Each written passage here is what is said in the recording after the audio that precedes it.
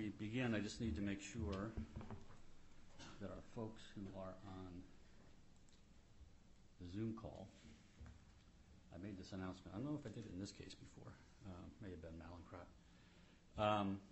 The Judicial Council has instituted new rules post-COVID for participation remotely in bankruptcy and other court proceedings.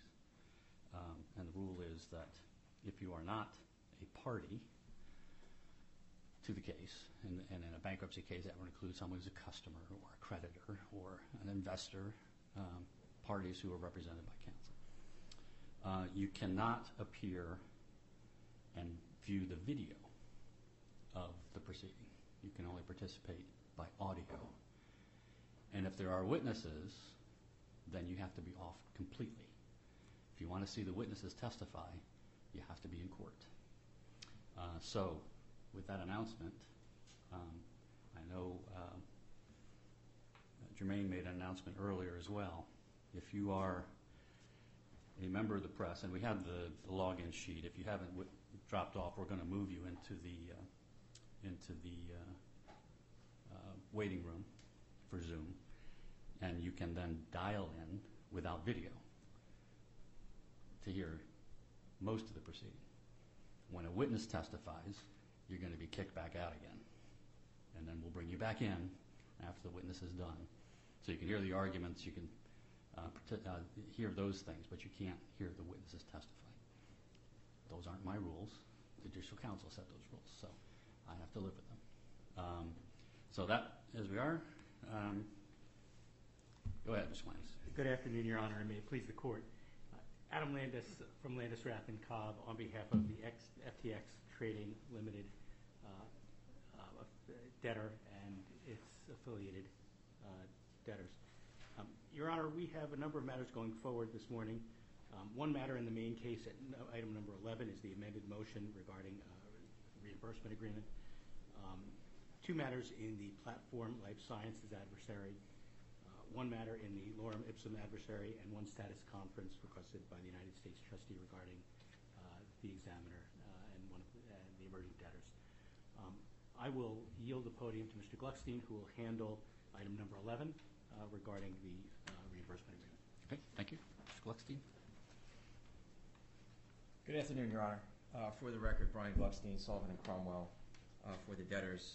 Your Honor, I'm here today with two of my partners, Stephen Ehrenberg and Stephanie Wheeler, who will be handling certain matters in the adversary proceedings. Your Honor, this is agenda item 11 is the debtor's motion seeking entry of an order authorizing the debtors to enter into and perform under the reimbursement agreements with the specified professionals of the ad hoc committee of non-U.S. customers of FTX.com. Your Honor, we were informed a short time ago, this morning, that the U.S. trustee is standing down on its objection to the motion. We, of course, appreciate this development and are pleased to have the U.S. trustee drop its objection.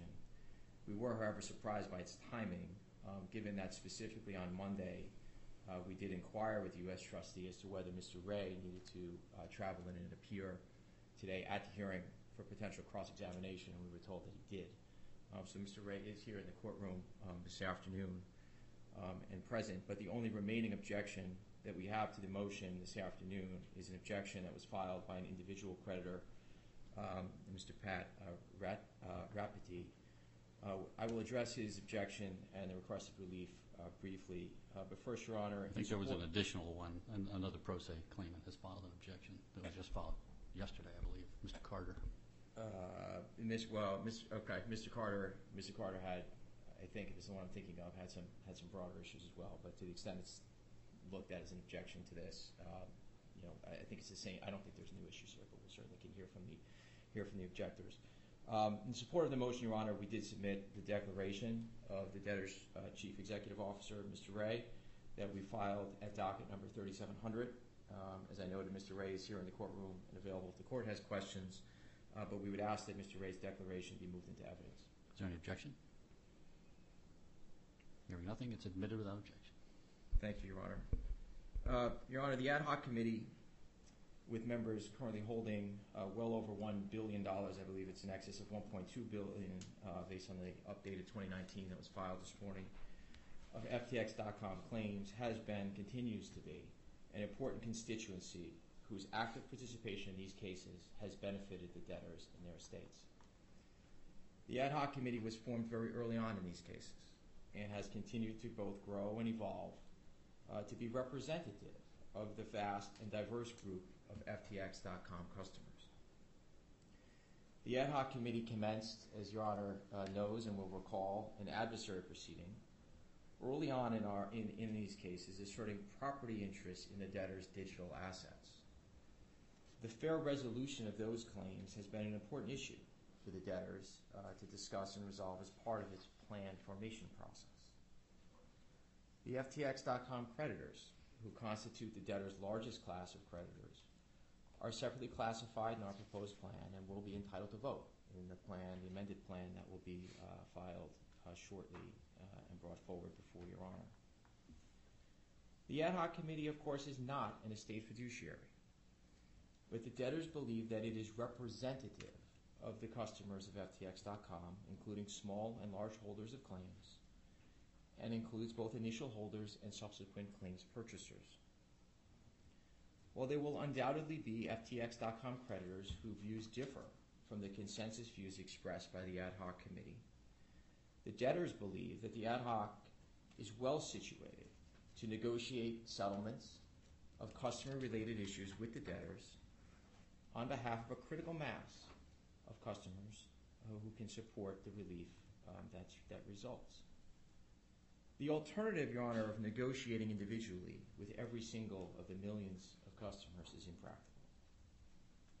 Thus, the debtors have determined in their business judgment to agree to reimbursement of reasonable fees and expenses of the ad hoc committee professionals as set forth in the reimbursement agreements and the proposed order that was filed with Your Honor.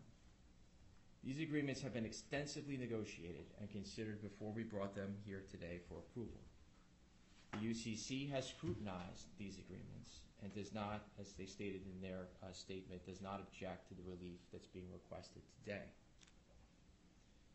Mr. Radapi's objection, as the now abandoned U.S. trustee objection did, wrongly argues that the request that is before the court is governed by the substantial contribution standard under Section 503B of the Bankruptcy Code. Respectfully, Your Honor, we submit this is not the law. As detailed in our papers, there is clear and persuasive body of recent case law, including a decision by Judge Silverstein just last week, that draws a distinction between a request by the debtor and a request by the creditor seeking reimbursement, and holding that Section 363 is a valid statutory basis for the requested relief when being sought by a debtor. The District Court's opinion, affirming this court in Malincrop, examined this exact issue and arguments and correctly determined that Section 363 and 503 of the Bankruptcy Code are directed at different parties, operate at different times, and serve different purposes. Numerous other courts have examined this exact issue and agreed, including courts in this district in recent decisions of Katie Fenwell and Amherst. Section 363 is the appropriate legal standard, and the uncontroverted evidence that the debtor has submitted demonstrates that the debtors have exercised their reasonable business judgment in agreeing to the terms of the reimbursement agreements with the ad hoc committee. As Mr. Ray's testimony, now uncontroverted, explains, the debtors have received substantial benefits from the ad hoc committee's support and cooperation to date, and the cooperation and constructive participation in these cases is important as the planned process moves forward. Mr. Ray's testimony also explains, in the debtor's view, there could, at some point on certain issues, be divergence of interests between the FTX.com customers and general unsecured creditors whose collective interests are represented by the UCC. In fact, the ad hoc committee and the UCC do represent and serve distinct roles. The committee represents the collective interests of all unsecured creditors, of FTX.com and otherwise. The ad hoc committee, of course, represents not only the FTX.com creditors but does so with respect to all claims, including their assertions that those customers hold property interests in the debtor's assets. Therefore, the debtors view the ad hoc committee as an important counterpoint to the UCC on a number of issues, and we believe separate representation is appropriate. Critically, Mr. Ray explains in his declaration that the benefits of the ad hoc committee's active participation to date, including the negotiation and entry into a plan support agreement on October 16th. That plan support agreement, which is also supported by the official committee, was reached following constructive and lengthy negotiations with the ad hoc committee and its professionals. The PSA creates a binding obligation on the ad hoc committee to settle the customer property adversary proceeding and other key disputes with the debtors, and to support the debtor's plan process pursuant to the terms contained therein. Ensuring that agreement stays in place is an important consideration, as Mr. Ray explains in his declaration. Furthermore, Your Honor, the debtors negotiated the terms of the reimbursement agreement at arm's length and successfully included numerous safeguards, among them ensuring that the work that's eligible for reimbursement is benefiting the estates as a whole, that there are appropriate caps on fees that were carefully and the subject of lengthy negotiations, and of course that the debtors retain a right to terminate that arrangement at any time if that is in the best interest of the debtor's estate. Additionally, Your Honor, there will be ample opportunity, and we believe very importantly, we negotiated there to be additional safeguards so that both the court and all parties in interest have the opportunity to evaluate whether the actual fees being sought are reasonable, benefit the estate, because the professionals are subject to the court's interim compensation procedures and review by the fee examiner with respect to all fees that are submitted for reimbursement. The evidence before the court, Your Honor, conclusively establishes that the debtors, through Mr. Ray and the debtors' board of directors, determined in its business judgment that reimbursement of the ad hoc committee professionals is in the best interest of the debtors and their estates. We submit, Your Honor, that the debtors have carried their burden based on that business judgment through Mr. Ray's testimony to satisfy Section 363B of the Bankruptcy Code, and we request that the revised order that we submitted this morning, which makes a few technical changes that had been part of the U.S. trustees' objection and filed at docket number 3796, be entered. Well, let me ask you some questions, because I'm struggling with how the ad hoc committee, in their own papers, they say, what we did was we sued the debtors, we negotiated with the debtors, we settled that lawsuit through our plan support agreement, which includes providing that our clients and other similarly situated parties have a separate class and will receive priority payment over other general unsecured creditors. That sounds to me like they were acting in their own self-interest, and maybe it had an incidental benefit to the estate, but they certainly weren't acting for the benefit of the estate in that context. And I made it clear in Mallinckrodt, and Judge Stark agreed with me in his opinion upholding my decision, that in this context, the business judgment rule is not just the debtor's business judgment, but it also has to be something that has to be engaged in something that is beneficial to the estate, more akin to a 503 standard. Mm-hmm. And under 503, it's obviously clear that it cannot be just simply incidental. I'm afraid we're opening a Pandora's box here. That anytime a creditor says, hey, I had a $100 million claim against the debtor, I've now settled it for $50 million after months of negotiations with the debtor. That opened up $50 million of additional funds for other creditors, so therefore you should pay my fees. Why should I do that? Your Honor, I understand the concern, and I don't think that's what's happening here. I do think the facts here are unique, and under no circumstances are we suggesting that this should be par for the course or ordinary course approval of fees.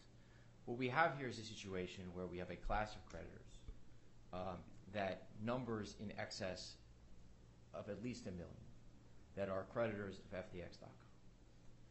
The lawsuit that was filed by the ad hoc group, the ad hoc committee, seeking property interest claims is an issue that needs to be resolved. We've discussed it before Your Honor. Your Honor has raised questions about these questions, and they need to be resolved, and we need to have somebody to talk to resolve those issues and related issues. There are a significant number of issues here affecting the FTX.com creditors that are central to our plan. How we deal with preferences, how distributions are going to be made. There's an ongoing process, as Your Honor knows, to deal with the FTX.com exchange. What eligibility are customers going to have should there be a successful transaction to take distributions in alternative manners. These are questions where the debtor and their estates, in order to come forward with a plan that is both actionable and that begins to build consensus, needs to have a critical mass of those creditors at the negotiating table. It's simply not realistic to suggest that we're going to be able to negotiate in the first instance a plan of reorganization with such a disparate group of 1 million plus creditors.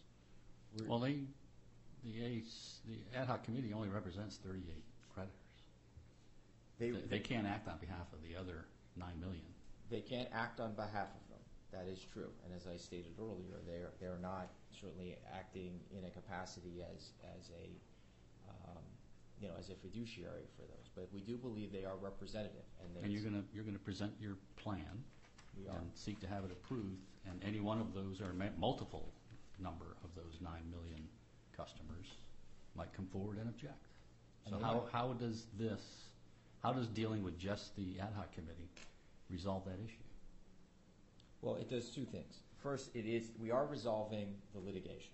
And I understand that simply resolving litigation is not enough for fee reimbursement. We wouldn't be proposing that. But that is an important milestone in the case, to have that litigation resolved. That is the pending, there's 2 adversary proceedings filed on this issue through our plan support agreement.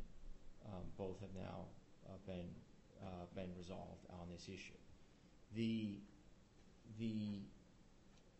But the issues that flow out of that, in terms of plan formation, to know that there is a critical mass of customers holding a significant value in claims in excess of $1.2 billion that has been subject to NDA, that has been at the negotiating table, that has looked at the issues, has had arm's length negotiations with the debtor, with the creditors committee, and has looked at all of the different permutations that we have been contemplating before we bring a plan forward, is helping to build critical consensus that we need for this plan. And we think that is, and Mr. Ray's testimony in his declaration goes to this point, we do think that is providing collective value to the estate on the unique facts of this case, which is that we have such a large, both in terms of number, in terms of volume of claims, value of claims, and just numerosity, number of claimants. And you're absolutely right, Ron. We will put our plan forward. It will go out for a solicitation. It will be voted on. And undoubtedly, there are going to be creditors who have a differing view. But we do believe that the efforts that have been made by the ad hoc committee to work with the debtors, to work with the committee, to build consensus is shortening the timeline on this case, and it is helping to get towards what we hope ultimately is as consensual a plan as we can possibly have.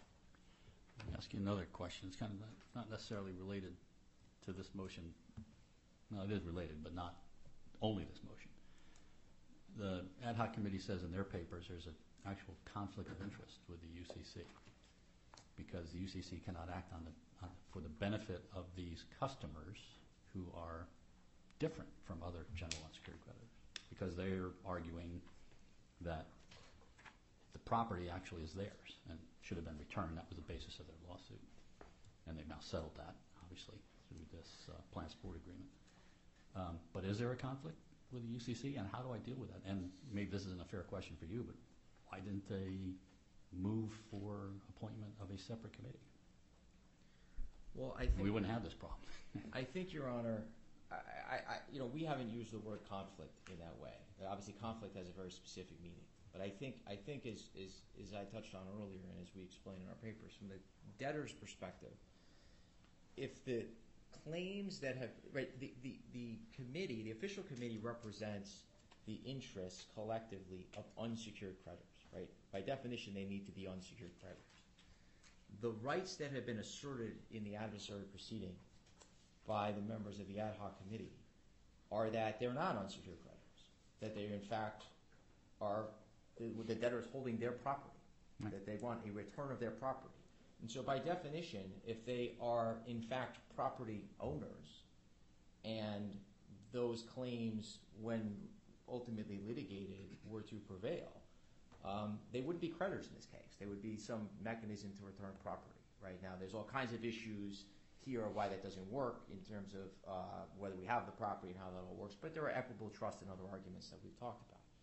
And so I think the argument, as I say, I don't view it as a conflict. I just view it as they're representing different interests. And to the extent that the ad hoc committee is bringing forward and pressing their interests as property holders, and that's the dynamic that we faced in the negotiation of coming up with the structure for the plan, where the committee is representing the interests very well of all unsecured creditors, of not only FTX.com, but of the other debtors. We have the ad hoc members saying, but we believe we have these property interests, and that would take us outside the purview and the scope of the committee's mandate by statute. So I don't view it as a conflict as much as that there are differing interests in play in putting this complex puzzle together. Okay. All right. Anything else? Nothing else, unless the court has any other questions. I'm happy to let others. Yeah, let me hear from the parties who support the plan.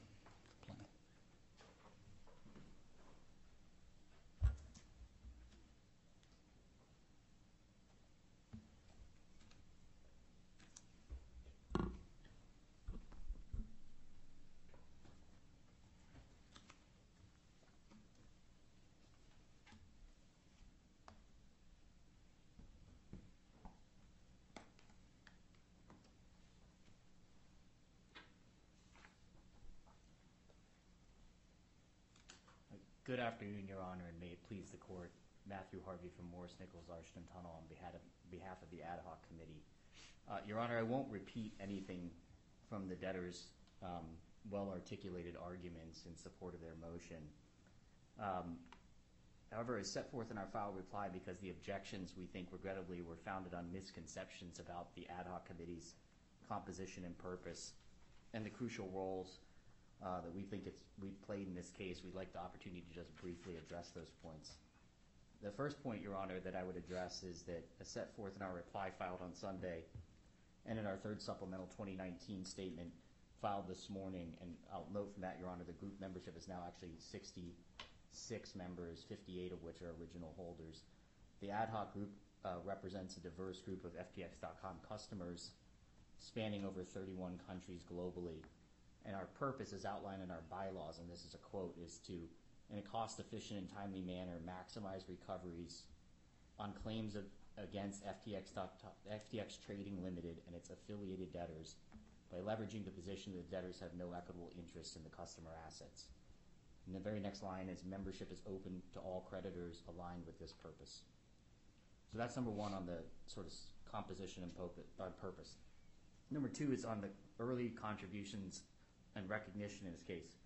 Your Honor, we were actually formed 13 days before the U.S. trustee appointed an official committee, and to address a point Your Honor raised, we did actually seek a separate customer-only committee from the U.S. trustee's office, which they did not elect to appoint. From there, we went on with our role as the ad hoc committee. We swiftly voted. You could have filed a motion asking to appoint a committee. We could, of course, filed a motion, Your Honor, but we determined at the time that proceeding through an ad hoc committee, including being able to bring the litigation promptly before engaging in motion practice over that, was the more prudent course at that time. But regardless of whether we were an ad hoc committee or an official committee, we set out immediately to try to address this dire situation that FTX customers found themselves in suddenly in early November 2022. We put forth, we think, what were the strongest arguments in favor of FTX.com customers and their property rights. And despite initial challenges and skepticism from others in the case, Our customer property rights laid the foundation, our customer property rights arguments laid the foundation for what became the original draft plan filed over the summer, and eventually through further in-person and other negotiations in September and October, which were extensive and contentious, the settlement and plan support agreement and the plan term sheet that the debtors filed in mid-October. We think that we've contributed substantial value to this case. Contrary to the objections, this value is undeniably demonstrated. Our efforts have conserved state resources, advanced the cases, achieved favorable outcomes under the PSA and the plan term sheet, and we believe we've played a pivotal role in breaking deadlocks and negotiations between other parties in case, including the debtors and the committees. And this goes, I think, part to the point Your Honor was raising about benefit to the estate versus benefit to the constituent. In all of these cases where we have these ad hoc committees, and I'll allude to the government ad hoc committee in the Mallinckrodt case, they of course have their own parochial interests. And I think what Your Honor recognized, of course you know your ruling better than I do, was that they were putting aside those interests and their parochial pursuit of just those interests. And many of those government entities had pending litigation or investigations against Mallinckrodt before the bankruptcy for their role in the opioid crisis. And some of those were stayed, some probably were not stayed as a result of the police power exceptions, but they held those in abeyance, just as we've done with our litigation. And they went to the mediation in front of Judge Sanchi in that case, and they worked out what ultimately was a global settlement. Mr. Feinberg. What's that? Mr. Feinberg was the, Mr. Feinberg, yeah, that's right. Mr. Feinberg was, I believe, for that one, and Judge Sanchi was the one that my client in that case participated in with the official committee. And to address another point, Your Honor, there were dissidents after that. My client in that case was one of them from the settlement that was reached. But the fact that there may be dissidents to a deal that's broadly supported by the key constituencies and their representatives, I don't think is an impediment to this type of motion. We recognize in a case of this size, you're likely to never achieve, especially a case like this, it was a free-fall bankruptcy without the ability to pre-plan and come up with restructuring support agreements ahead of time and lock in votes through pre-petition restructuring support agreements. You're going to have contention. There's over 1 million FTX.com customers. There will be people that come out of the woodwork, I'm sure of it. But what we're committed to as an ad hoc committee is trying to bring as many of those people into the fold to explain them, because all the viewpoints that others are expressing, we have on our committee, and we've considered those, and we've synthesized those into our views, recognizing the limitations of the bankruptcy law, the law and the facts, and the strictures of the way a plan needs to get done, and the requirement for equal treatment among similarly situated people to try to find a way that maximizes value, respects as many of those interests as possible, and doesn't mire these estates in litigation that would be costly to everybody, whether you're an unsecured creditor, a secured creditor, customer of FTX.com, customer of FTX US, whoever you are in the case, litigation that is long and drawn out and will not benefit anybody. We won't be able to avoid all litigation in this case. There might be creditors that on a one-off basis object, but we believe we've already substantially narrowed it, and we will be able to continue to substantially narrow it. And that'll address another point, Your Honor, that our membership has been open to everybody. We've never denied anybody membership. That when we've heard people that didn't want to join the membership, it was earlier on in the case, it was for the free rider problem, that they didn't want to have to spend their own resources. Many of these people are very small holders. Actually, I think the plurality of our holders are very small holders. And many did join the group anyway, but they didn't want to expend their resources, while others who get the benefit of the very favorable deal we cut here, or had we litigated to completion the result that we would have hoped would have been favorable without expending any of the resources their own. So you had a free rider problem. And the other problem you had was both before and after your court's ruling on the 2019 statement and sealing, which of course we respect. There were people that were nervous about disclosing their identities because of the jurisdictions in which they live in for other reasons. So we've never been a closed group. We invite people. It's actually in our 2019 statement. We invite people to contact us. Ms. Broderick, my co-counsel, is on the phone, is closer to some of these issues and can address them on specifics, but I think we've talked to nearly 300 customers. Our group is now up to 66 members. 58 of them are original holders. 8 of them are secondaries. On the point about, and Your Honor didn't have questions on this, I'm happy to not go into it and waste any time, but Your Honor ruled this in Mallinckrodt. There's no meaningful distinction between a primary and a secondary in terms of their rights vis-a-vis the debtor and under the plan. So we think that's a false distinction, but it's also just untrue what's been raised in some of the commentary out there that this is a committee that's dominated by secondary holders. It's not the fact. Well, what exactly are you going to seek reimbursement for? Are you going back to everything you've done since the committee was formed?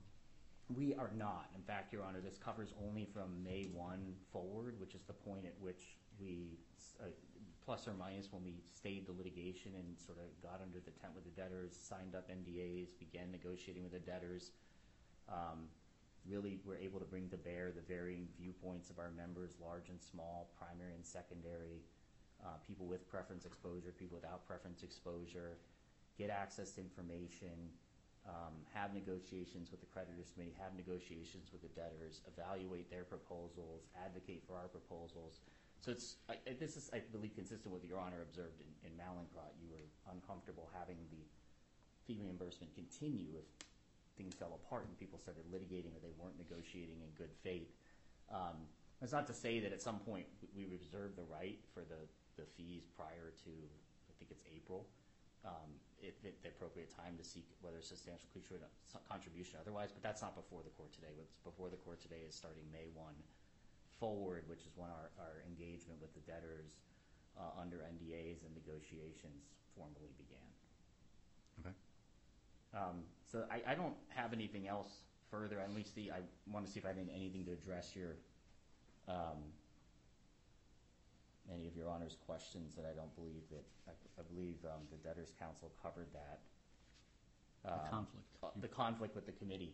Conflict might be the imperfect word for this, Judge. I think it's more of a square peg in a round hole for the committee. The committee has a very important role to fulfill in any case, in this case in particular, where there's a diverse group of unsecured creditors, just like our group has diversity within the group, and there's diversity within the constituency, there's diversity within the unsecured creditors. My personal view with this is that it would be odd indeed for an official committee to file a lawsuit the way we did and say that significant assets that someone else may argue are in their estate are in fact out of the estate and unavailable to unsecured creditors and are available only to a subset, although the largest subset of the constituents in this case, the FTX.com customers, and then to try to litigate something like that to completion, or even in negotiations to push the position that this property is property of those customers to the exclusion of others who we call general unsecured creditors in the case. So I don't know that conflict's the right word. I just they're maybe not the appropriate party to advance what we've done in this case. Okay. Do Your Honor have any further questions for me? No, nothing. Thank you. Thank you, Your Honor.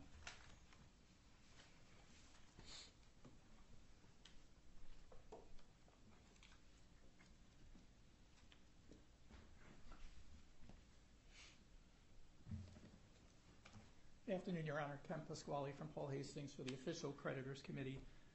Your Honor, for the most part, I have nothing to add to the statement that we filed on behalf of the Official Committee. We have no objection to the ad hoc counsel fees or to the Rothschild monthly fees, and we reserve all our rights on the Rothschild transaction fee. But I do want to address the question that Your Honor answered with respect to conflict. We certainly do not, in our view, have any conflict. The committee can negotiate, and in fact has negotiated with the ad hoc committee, with the debtors, with the other class representative, the plan support agreement, which we think is a significant development in the case.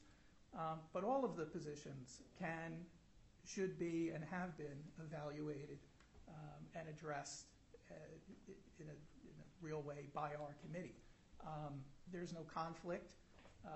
The committee, of course, has a fiduciary duty to represent all of the creditors, and our committee has taken that responsibility extremely seriously and considered the number, the amount of the customers at the international exchange, the non-exchange customers, those are all, excuse me, I went too fast, the U.S. customers.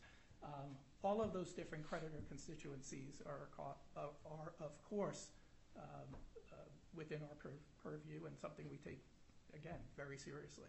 So we don't see any conflict, but I do want to emphasize that, and I know I said this just a second ago, that the plan support agreement is a significant development, and the ad hoc committee and the others stakeholders around the table were important parts in getting us to where we are now.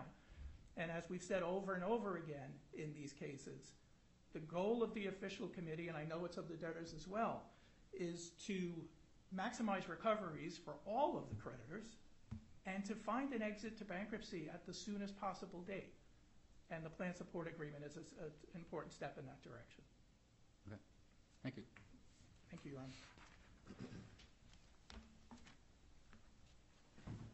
Mr. Hackman? Good afternoon, Your Honor. May it please the Court, Ben Hackman for the U.S. Trustee. I rise to confirm that our office is not prosecuting our objection here today. Are you withdrawing the objection? I was a little confused by the language you used in the email. I wouldn't say that, Your Honor. I don't want to prejudice our rights in case there is another request made in the future. I want to reserve any and all objections to any future requests to have professional... Well, if there's a future request, you'd have to file another objection. Maybe you'd have to file another motion and you'd have a right to object to it. Yes, Your Honor. In case future motions are filed, I want to reserve all of my client's rights and objections on those points. Okay. Thank you, Your Honor. Thank you. Anyone else in the courtroom before I... No. Okay. To either of the...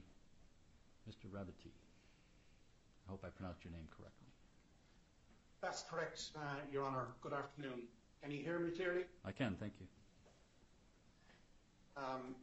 Firstly, thank you for allowing me the opportunity to speak to you and your court today. As you know, these cases have affected millions of people around the world, and I'm just one of them. Most definitely not an expert in bankruptcy, far from it. But just like many thousands of others who have significant personal funds tied up in this estate, I've had to learn how bankruptcy works along the way. I, along with countless other affected creditors on social media, have been following the case, trying to make sense of how we achieve the goals of funds recovery. And as such, we all want what is best for our collective recovery. When I first read the U.S. Trustee's objection to the fee reimbursement motion to the ad hoc committee, the points raised by the trustee made sense to me. As matters have progressed, the transparency of the bankruptcy process is also something that's become clear to me. And with that, I saw that many things get filed on the docket, so I started to do some research. When I first saw statements saying that the ad hoc committee solely represents the interests of .com companies like me, to be honest, Your Honor, that didn't make a whole lot of sense considering what I'd seen on the docket. I'm talking specifically about what the ad hoc identified as their members. It appears that there are claims that represent not only .com customers, but also non-customer claims. And Your Honor, I can give you some examples and cite some examples. In this instance, ad hoc includes claim numbers 3313 and 3316, which account for 17 million in non-customer claims. Claim numbers 202 and 203, which account for 8.7 million in non-customer claims. And as well as the secure claims against Alameda Research for 34.5 million, which correspond with claim numbers 4403 and 4297. In addition, a statement made by the ad hoc committee in August 18 seemed to imply a contradiction of the very legal arguments that were the basis of the property claim they purport to represent. Their statement said, and I quote, "We generally support the treatment of all FTX customers equally, irrespective of the type of digital assets held as of the petition date, and subordination of claims with respect to FTT tokens to general unsecured claims," end quote. Valuation of digital assets as of the petition date could be the item that I'd expect the ad hoc to be firmly against in the debtor's draft plan, rather than it being supportive of it. Lastly, while the ad hoc's response indicated no large preference risk, on-chain activity would indicate that one of the ad hoc's members, namely GSR, withdrew $14 million worth of stable coins from November 6th and 7th, right before withdrawals were halted. Given the already high fees of this case generally, it concerned me that adding these reimbursements would increase the fee to the estate on the one hand, but more importantly, I didn't understand how these fees would be specifically going to represent .com customers.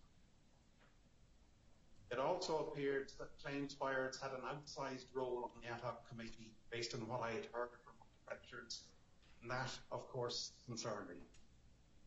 On top of all of that, the other points that were raised by the U.S. trustee logically made sense to me as well.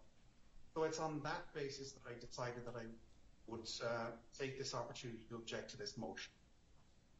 Your Honour, I very much appreciate you taking the time to hear what I've had to say today and for your guidance and wisdom on this case. Thank you very Mr. much, Your Honour. Thank you, Mr. Rabbitte. I appreciate your comments. Mr. Carter, are you on the call? Yes, Your Honour, I'm here. Can you hear me? I can. Thank you, Your Honour. My name is Simon Carter, for the record.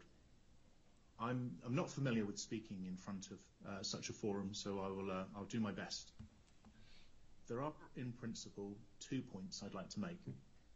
First, it seems to me that justification for the fee and reimbursement motion is married to the performance of the ad hoc committee, what they have done and what they are going to do. The platform upon which the ad hoc committee stand is, or rather was, the assets held by FTX.com belong to its customers. That was their adversary complaint. It was not for the benefit of the estate. And it formed the playing field upon which they engaged within these bankruptcy proceedings. The debtors, on the other hand, continue to allege those assets belong to the estate. Asset ownership is clearly a gating issue and remains the elephant in the room, but there has been no progress by the ad hoc committee in open court.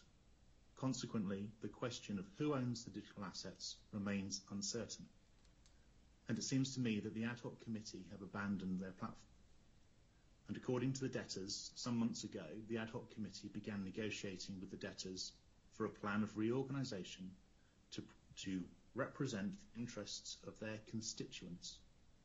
And the settlement and plan support agreement to which the ad hoc committee have now subscribed underlines their adversary complaint will go no further. Your Honour, I'm reminded of the reluctance of the ad hoc committee to get involved in the oral argument about digital asset ownership at the September the 13th omnibus hearing. This, to my mind, reflected a missed opportunity to represent their mandate. It miscalculated that ownership remains a priority issue for customers at large. Customers who have their life savings at stake. So taking a step back, has the ad hoc committee achieved the mission they set out to do, to test the ownership of assets in this court? Well, no, they have not. Has the ad hoc committee represented the interests of all customers? I don't believe they have represented the best interests of digital asset holders, who are arguably the largest population of customers. It is evident from the second draft plan of reorganisation that the ad hoc committee has had a positive impact that would benefit some customer groups, including preference customers who withdrew assets in the days before the collapse. But this is an achievement made on a different playing field from the one the ad hoc committee set out to play on. If I was marking their homework, I'd have to say they haven't met the terms of their assignment. Therefore, as the ownership question is unresolved, I object to paying legal fees and future disbursements that would be, a potential misuse of customer-owned assets which do not belong to the debtor's estate. The second point I want to make is very much related to the first. To my mind, it's fundamental that the court has opportunity to deliver its opinion on the gating ownership issue. This is why I've been compelled to submit a motion for opinion pro se, so that Your Honour can do just that, to provide your opinion in answer to the question, whose digital assets are they? It's a matter essentially contained within the four corners of the terms of service. These were the rules which I and thousands of similarly situated customers read and understood to apply to our asset when using the platform. However, the debtors and ad hoc committee are now joined in their thinking that to unravel the ownership issue is too complex, will take too long, be too expensive, and in any case, the assets are now gone. But that view is primarily focused on the aftermath of the collapse. It skates over the fact that establishing ownership does not turn on the ability to trace the digital asset. Tracing or recovery or restitution or a plan of reorganization is the step that follows after ownership is known. So, Your Honour, regardless of what crypto assets remain in the debtor's possession, or not, as the case may be, the ownership question could still be answered. For example, title to property is not lost merely because the property has been stolen. And it's important not to lose sight that missing crypto assets are the direct result of FTX misappropriating customer property. This has now been established beyond reasonable doubt in the criminal and civil courts. But the ad hoc committee, if I understand correctly, is now complicit with the debtor's allegation that customer assets fall within the estate. That is, unless a customer can prove a claim to a particular crypto coin in a particular omnibus pool. And I must agree, that would be a complex undertaking. But in my opinion, it's also wrong-footed. It fundamentally misstates that the coin in the custodial wallet was the entirety of the digital asset. It was not. Rather, the digital asset, as was defined in the terms of service, was a crypto token issued by the platform and held in my account. And that token remains identifiable in my account today. It's that token which provided an entitlement to an equivalent coin held in the omnibus pool. That is, to a fungible coin which is identical to the next, just as a dollar is a dollar. A Bitcoin is a Bitcoin is a Bitcoin. Your Honour, and I'm not about to rehearse the arguments of my motion, though I'm conscious I've already strayed into some of the merits. But it was necessary ground to cover to make a point. Your Honour's opinion on the ownership matter may well shake the foundation of these proceedings, and I hope it does for myself and similarly situated customers. Confirming the digital assets belong to the customer and not to the estate is the quickest way to move forward and ensure everyone gets what they are legally entitled to. This ensures everybody is treated fairly. There should be no room for sharp elbows of an individual creditor group trying to advantage themselves over others. But the point I want to make is this. Before committing to reimburse the past and future legal fees of the ad hoc committee, whose defined contribution is presently based around the settlement and draft plan of reorganisation, it would be the right order of things to first establish what the future looks like before committing to fund the players who will play the game. I've been in contact with several customer groups who would seem to have skills and experience that would also bring value to the table. For these reasons, I cannot support a motion to reimburse the legal fees of the ad hoc committee whose working mandate is to invade property which is not considered to form part of the debtor's estate. Respectfully, it would seem premature to enter into such a commitment until there is clarity on the gating issue. And, Your Honour, while I think of it, there's one final brief point I'd like to make. And that is to look at related bankruptcies of Celsius and BlockFi, whose custody services and terms were the same as FTX. These platforms also used crypto tokens and crypto token entitlements as a means to identify fungible coins belonging to customers held in omnibus pools. But moreover, what is particularly striking is that early on in those bankruptcies, it was the debtors who acknowledged, due to the terms of use, that those digital assets held in custody in the omnibus pools belong to customers and not to the estate. Thank you. Thank you, Mr. Carter. Mr. Carter, just a couple of points. You talk about the mandate of the ad hoc committee, but the ad hoc committee, as we've been talking in the courtroom, and you may not have understood the legal terminology. They are not a fiduciary of the estate, so they don't have an obligation to anyone other than those who are members of the committee itself, and they're acting on their behalf.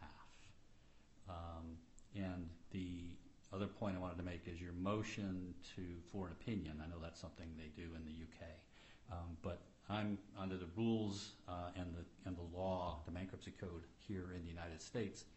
I cannot give you an advisory opinion. I have to have something that is in front of me that gives me the basis for that. And because you're asserting that the property being held by the debtors is your property, that requires under the bankruptcy code the filing of an adversary proceeding, which is what the ad hoc committee did initially. They filed an adversary proceeding, which is basically a complaint, a lawsuit, alleging that the property belonged to the customers, not to the debtors' estates. So I can't rule on your motion for opinion. It would have to be an adversary proceeding. It would have to be filed, and that would have to be litigated, which is why the ad hoc committee came to the conclusion that it was better to resolve the issues through this plan support agreement to avoid the cost of litigation. And the debtors would have vigorously defended that lawsuit, and the costs would have been astronomical compared to being able to resolve this in an amicable fashion. So I just wanted to make sure you understood those procedural issues regarding what you filed. Okay? Okay. All right. And with that, let's let Mr. Harvey, on behalf of the ad hoc committee, respond to the two pro se claimants first. Excuse me, Your Honor. For the record, Matthew Harvey from Morris Nichols, Arston Tunnel. Thank you for the opportunity to respond.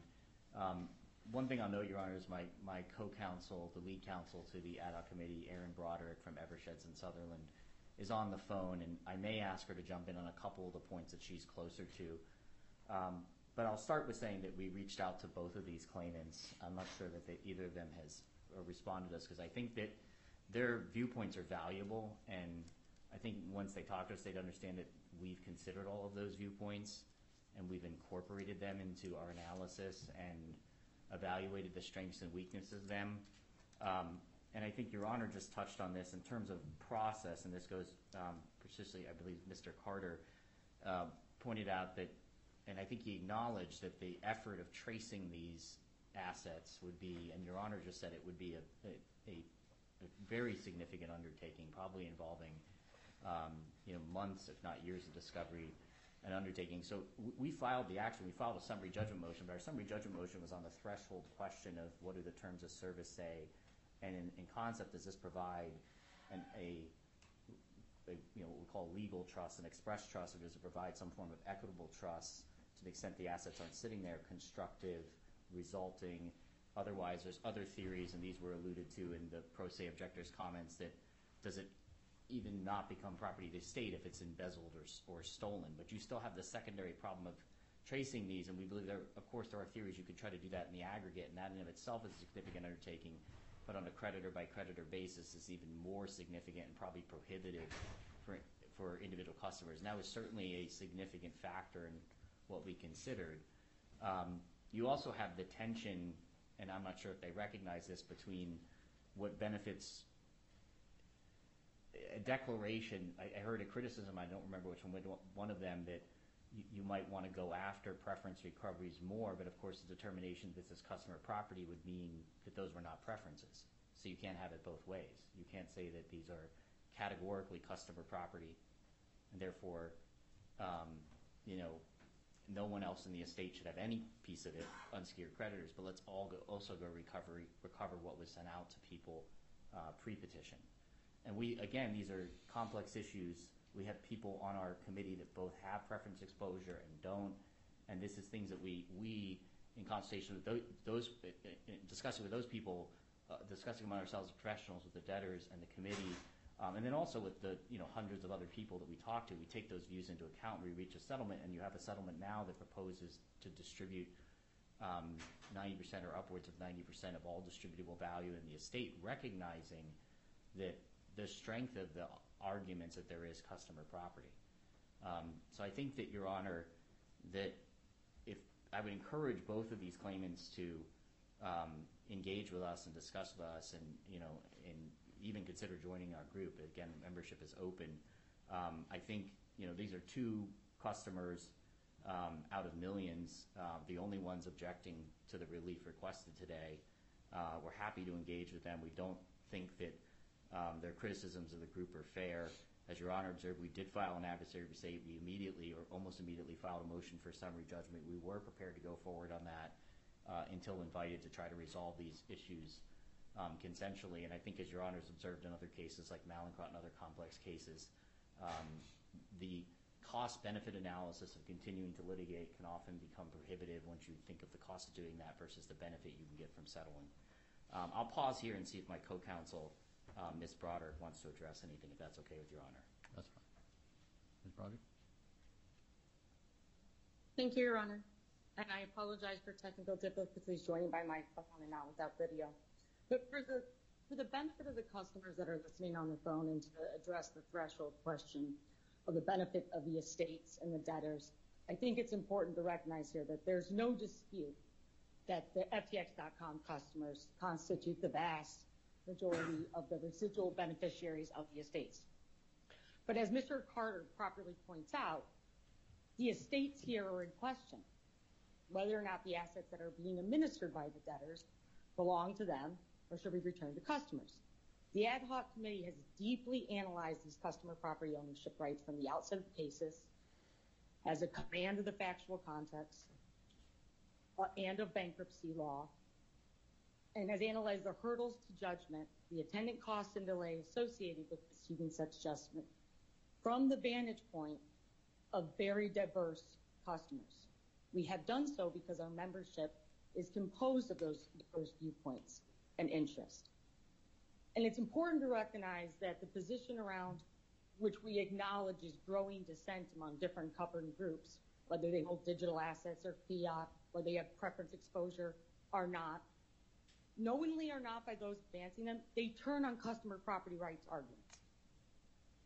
Again, from preferences to valuation dates and methodology to in-kind distributions to ability for customers to have an upside in the estates. We want customers to understand that we have not only well understood these arguments, but we've articulated them to the debtors and to the official committee, with being able to objectively evaluate their arguments, and with all of us having the expertise and experience in Chapter 11 cases. And again, the purpose in our bylaws is, in a cost-efficient and timely manner, to increase returns to all holders of FTX.com claims. The distinctions that are recognizable, we're acutely aware of, and I think will continue to be heard in these cases, have nothing to do with the holder of the claim being original or secondary holder. They have to do with the claim itself. And as co-counsel, I think, well put forward, but I want customers to understand that in order to get a judgment that they are seeking from diverse vantage points, there will be uncertain litigation that will delay these proceedings and our plan process, have an impact on 2.0 exchange, et cetera. So what we've done, and I think it has been not only a substantial contribution to the estates, but it has kept these estates together, is to take all these viewpoints and come up with creative solutions that have a consensual path forward where all FTX.com customers are going to be better than the alternative. Okay. Thank you. Thank you, Your Honor.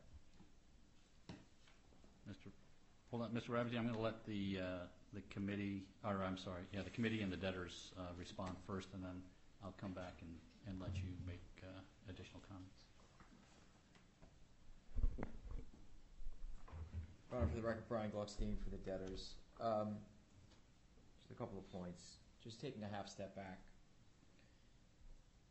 We're not asking for approval today of any settlement or any compromise of the customer property issue. The debtor is going to be filing an amended plan, as we've said, and a disclosure statement for that plan in December.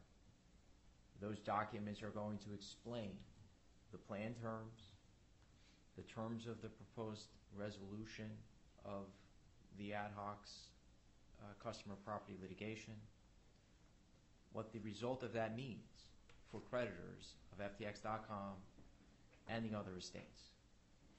We'll have information with respect to estimates in terms of what for the first time of what people are likely to be or likely to see out of this case. That's part of the process, and of course, as Your Honor knows, in the plan process solicitation, if the disclosure statement is approved, will proceed, and creditors who are entitled to vote will have the opportunity to weigh in on what we've proposed, what the ad hoc that we've negotiated with the ad hoc and the committee on these issues, and they'll have an ability to voice their view. The question for today is whether or not the debtor, who is the movant here, has satisfied its burden under Section 363, as Your Honor has articulated in the context of these types of requests, that on the unique facts of this case, it is appropriate for the debtor to use the state resources to perform under the reimbursement agreements. And again, we submit that we have. The unrefuted testimony of Mr. Ray is clear that the debtors believe there's been a collective benefit to the estates by organizing this plan formation process, by having a counterparty to speak based on a representative group of the FTX.com creditors to negotiate these issues with, and in doing so, come to a resolution of the pending adversary proceedings, which are the pending litigation on these questions. And of course, there has not been an abandonment of that litigation. There's been a proposed settlement of that litigation. And that settlement includes certain benefits, substantial benefits, to the customers of the FTX.com exchange as a result of those arguments. The debtors have defenses to those arguments. As Your Honor pointed out, there would be protracted litigation if we need to litigate those issues. So what we have here is a settlement that is part of a larger puzzle where we're putting together a plan that, to Mr. Pasquale's points, we're trying to get the debtor out of bankruptcy and get all of the value that the debtor has been successfully marshaling, recovering, and bring back into the estate out to customers and to other creditors in accordance with that plan. And that process is going to move forward. The plan support agreement is a substantial milestone in this case. Having the support of the ad hoc committee, of the official committee, and of the debtor provides the framework that will allow us to bring a plan forward in short order before the court. So, again, we submit, Your Honor, that on the facts of this case, we think it is appropriate to permit the debtor to perform under the reimbursement agreements, and certainly all issues with respect, and all parties' rights with respect to the plan issues and the settlement of litigation are resolved. Thank you, Your Honor. Thank you. Pasquale, anything further? Nothing to add, Your Honor, unless you have questions. No questions. Mr. Rabity, I'll give you an opportunity to briefly make additional comments. Thank you, Your Honor. I just want to come back in briefly with two counterpoints. Counsel for the ad hoc mentioned the enormous difficulty there would be in tracing digital assets. I may not know much about bankruptcy process or bankruptcy law, but I do understand cryptocurrency, and cryptocurrency is fungible. And so that arduous task can be set aside because Bitcoin is Bitcoin, the same as $1 is fungible as opposed to another dollar. I just want to make that point that it's not necessarily, it doesn't have to be this arduous, insurmountable problem. And my second point is that the ad hoc approached this process with a very serious issue, and what is a very serious issue for the 1.4 million creditors that are out there, which is property rights and digital asset rights. And to my mind, if they're not challenging petition date valuations when they approach with that argument, then they're not prosecuting on that basis at all. Be candid, Your Honor, and this is my final comment. What creditors believe, what many creditors believe, is they've taken a very serious issue and they're using that as leverage on the basis of negotiating for preferences. That is what many creditors believe, and I just want to leave you with those points. The opportunity. Thank you, Mr. Rabity. I don't want to get into specifics on too much of this, but the issue of tracing is one that is, the fact that you said that crypto is fungible actually creates the tracing problem, because once fungible assets are consolidated into another account, then there's all kinds of legal ramifications to that require unwinding of the issues, and sometimes it's not even possible to trace. So that's why the tracing issue is a problem. The other thing, Mr. Rabity, is that you will have the opportunity when the debtors file their disclosure statement and plan of reorganization to object to both of those, the disclosure statement and to the plan of reorganization, if you believe that something in there is inappropriate. Okay? All right. Get back to Honor. Thank you. Mr. Carter, do you want to be heard? Yes, Your Honor. Start my video. I just want to echo to a degree what Mr. Rabity was saying, re-emphasising the fungibility of the assets. And it was a comment that was made. In the terms of the assets we're talking about, when a customer deposited their money with FTX, FTX took that and issued them with a token. The token represented whatever the particular coin was they were buying, let's say Bitcoin, and that's the crypto token is what the customer held in their account. The terms of service relate to those that particular token is held in the account as belonging to the customer, and that token provided an entitlement to an underlying asset, the fungible asset that is Bitcoin. So we don't need to look at what was in the omnibus clause to understand who owned what. We only have to look at the token that was in the customer account, because that was the asset, that was the starting point of describing to a customer what they owned. What the ad hoc, the committee, what the debtors are doing is they're looking at what's left in the custodial clause. And that's the wrong way about it. They're not starting at the first position, they're starting at somewhere down the chain. They're not looking at what was the asset that was owned. That's the first point I wanted to make. The second point is the legal point of ownership. If these assets are owned by customers, then how can they be within the debtor's estate? How can that rightfully, those assets rightfully be used in a plan of settlement? If they're not supposed to be in the estate, then why is the estate using them? And the only way, to me, it seems we're going to get to the bottom of that is by having the matter decided in court. So my final question that I will ask you is, Your Honour, you mentioned that adversary judgment is the way to go forward with this. Will the court accept a pro se submission to that effect?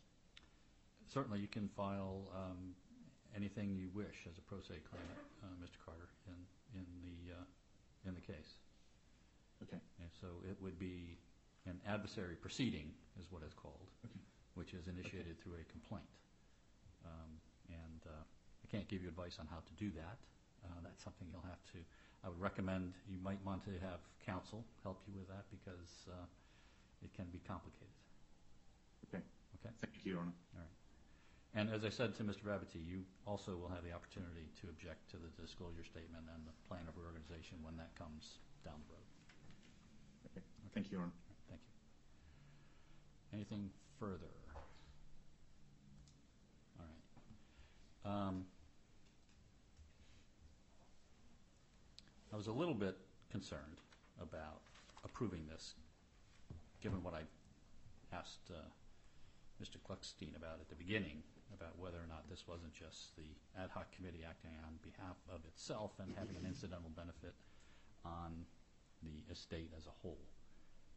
But I'm satisfied under the unique facts and circumstances of this case, not least of which is the millions of customers that are involved here, that it makes sense that there be at least one voice, or in this case 66, I guess, voices, who can act through counsel to help steer this process to a plan of reorganization. Given the diversity of the interests, as Mr. Gluckstein pointed out and Mr. Harvey pointed out, there's this diversity of interests between those who are creditors and also customers and those who are just creditors. And I think having the ad hoc committee involved in that process is beneficial to the estate as a whole. And therefore, I will overrule the objections and will approve the debtors agreeing to pay the fees as outlined in their reimbursement agreement with the ad hoc committee. Any questions?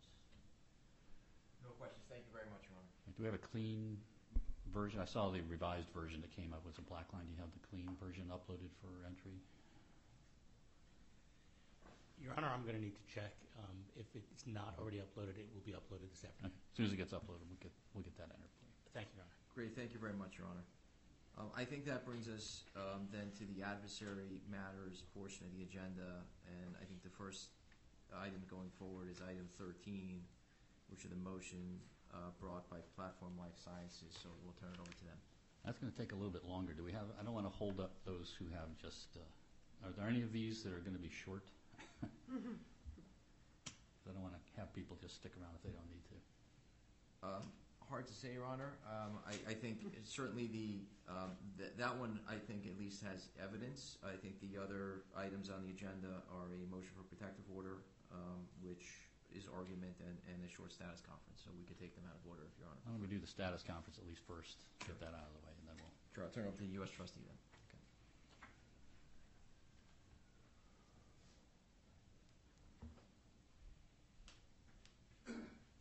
Good afternoon, Your Honor. Before we turn to other matters on the agenda, Matthew Harvey from Morris Nichols Arston Tunnel on behalf of the ad hoc committee. In this spirit of efficiency, which we've also tried to accomplish here, may I and my colleague be excused for the remainder of the hearing? Yes, certainly. Thank you, Your Honor. Always like to save money.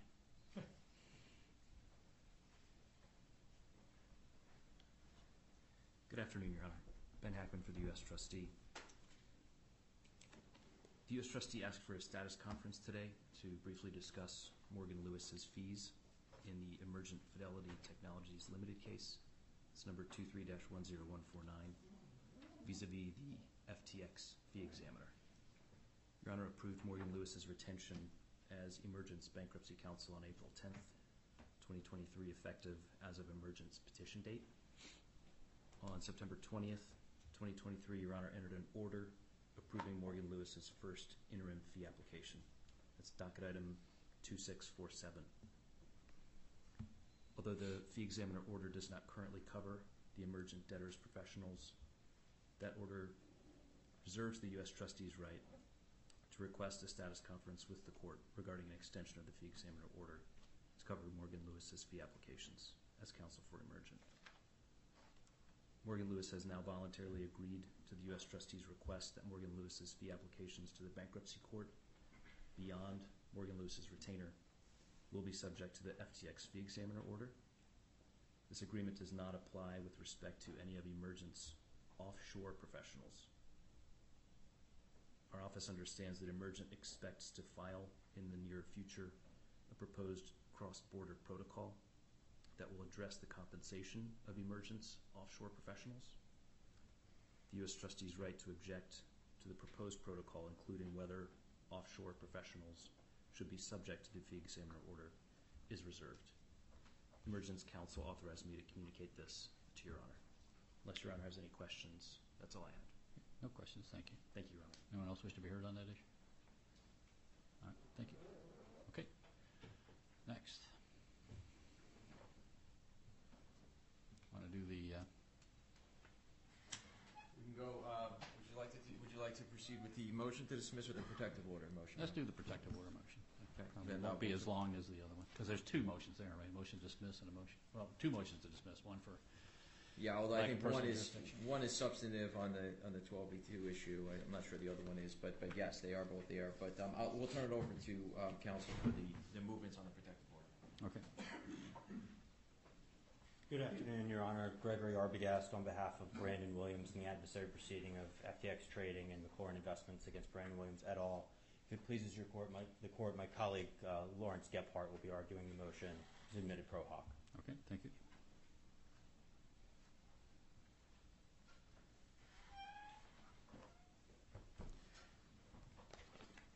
Good afternoon, Your Honor.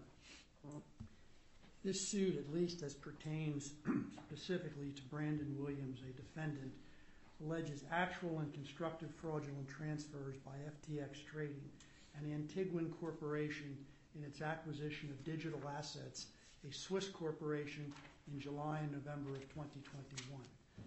The defendants have all moved to dismiss for lack of subject matter jurisdiction in the court due to the improper and unauthorized filing of the bankruptcy petition, which of course then carries over to the institution of the adversary proceeding, and the lack of subject matter jurisdiction of this court to adjudicate the adversary proceeding.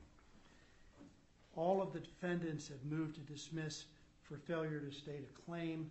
Brandon Williams specifically has alternatively moved for summary judgment as to the counts pertaining to him.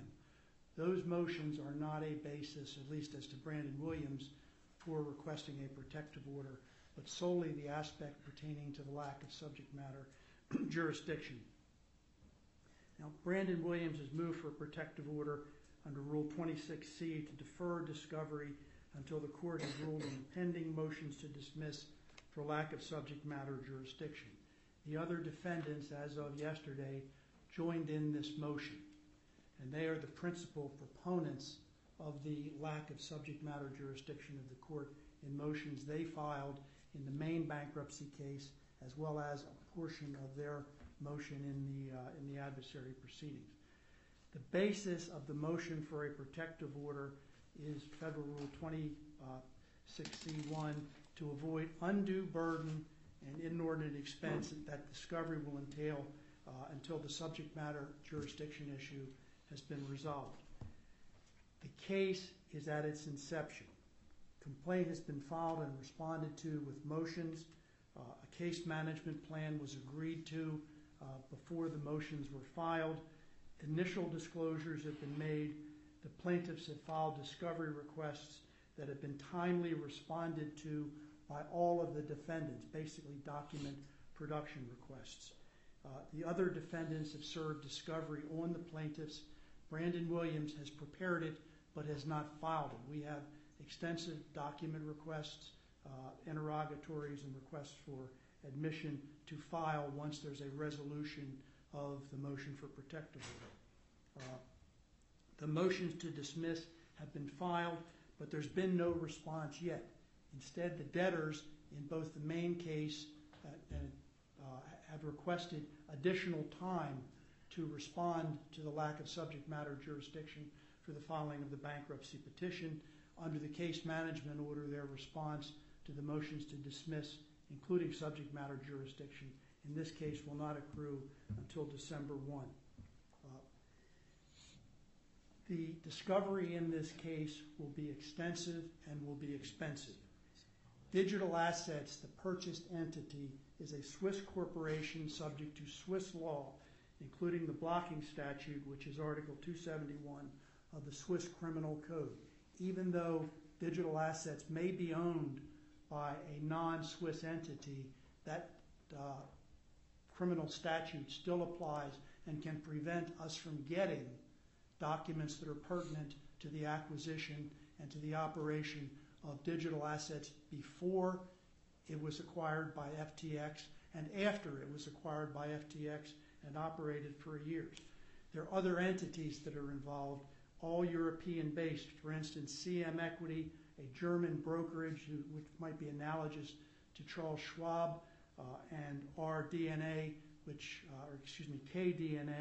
which is a brokerage that was a Cyprus licensed brokerage, which was acquired as contemplated in the original acquisition post digital assets purchased by FTX trading. There are many individuals who have personal knowledge and will need to be deposed. Reliable contact information is not available in most of them. It will require extensive investigation to locate just where they are so that subpoenas or other deposition notices and so on can be served. They're all over the United States to the extent they're United States citizens. Daniel Friedberg, who was FTX's general counsel representing FTX in the acquisition, is based in Washington. Can Sun, general counsel of FTX, apparently is located in the Bahamas. In Europe, the people that are there get the protection of the European General Data Protection Regulation, which can be very tricky to comply with and will probably involve letters rogatory through the State Department to get them to even come to a discovery proceeding. In the Caribbean, which includes Bahamas and Antigua, there are people that will need to be deposed. Sam Bankman-Fried, who's a critical witness in this case, is in prison. He's testified, so probably he can't take the Fifth Amendment. But we've now got to figure out how to get a deposition in the prison system. And for instance, in his testimony, one of the most ridiculous assertions in the complaint is that Samuel Bankman-Fried was a personal friend of Brandon Williams and paid exorbitant excess amounts of money to financially benefit Brandon Williams. Bankman-Fried will testify to the contrary. Those two have never met in person. They've never spoke on the phone one-on-one. Their only interaction basically was the FTX deal. But we must depose them. We must depose the other FTX people who have testified in the criminal proceedings and are available and are around. Attorneys in this action from Sullivan Cromwell will need to be deposed. Mr. Diederich, for example, who contends that FTX was insolvent at the time the bankruptcy petition was filed, 5 days earlier is ensuring the creditors committee attorney in the Voyager bankruptcy in an email that FTX is financially solid as a rock. So we want to find out what happened in that year between November of 2021 and October of 2022 that caused FTX to become insolvent. What happened? Why? What was the change and what justified the statement that you made? There are experts that will need to be both interviewed and deposed, experts that pertain to the transaction, such as BDO, which did a valuation of the DAG acquisition at the insistence of FTX shortly after the acquisition was made and found basically reasonable equivalence. Prager Metis, an international accounting firm, did audited financial statements of FTX, and those financial statements did not show insolvency. There's other evidence of solvency of FTX, such as Mr. Ray's first day declarations in which he ascribes solvency to FTX trading.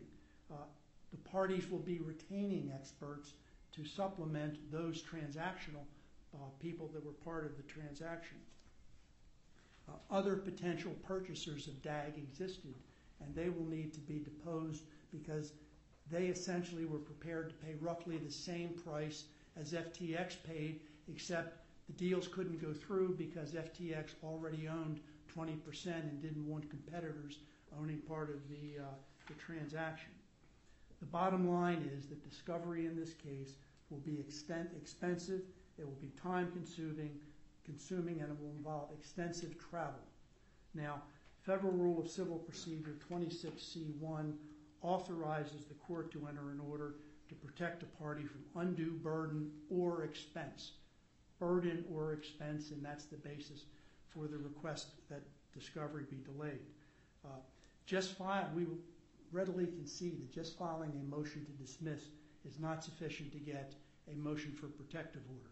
That is why when Brandon Williams filed his motion to dismiss or for summary judgment, we did not ask for a protective order to defer discovery, because a motion to dismiss for failure to state a claim depends on the interpretation of words. Summary judgment motions can question whether a material fact is or is not in genuine dispute, did not justify it.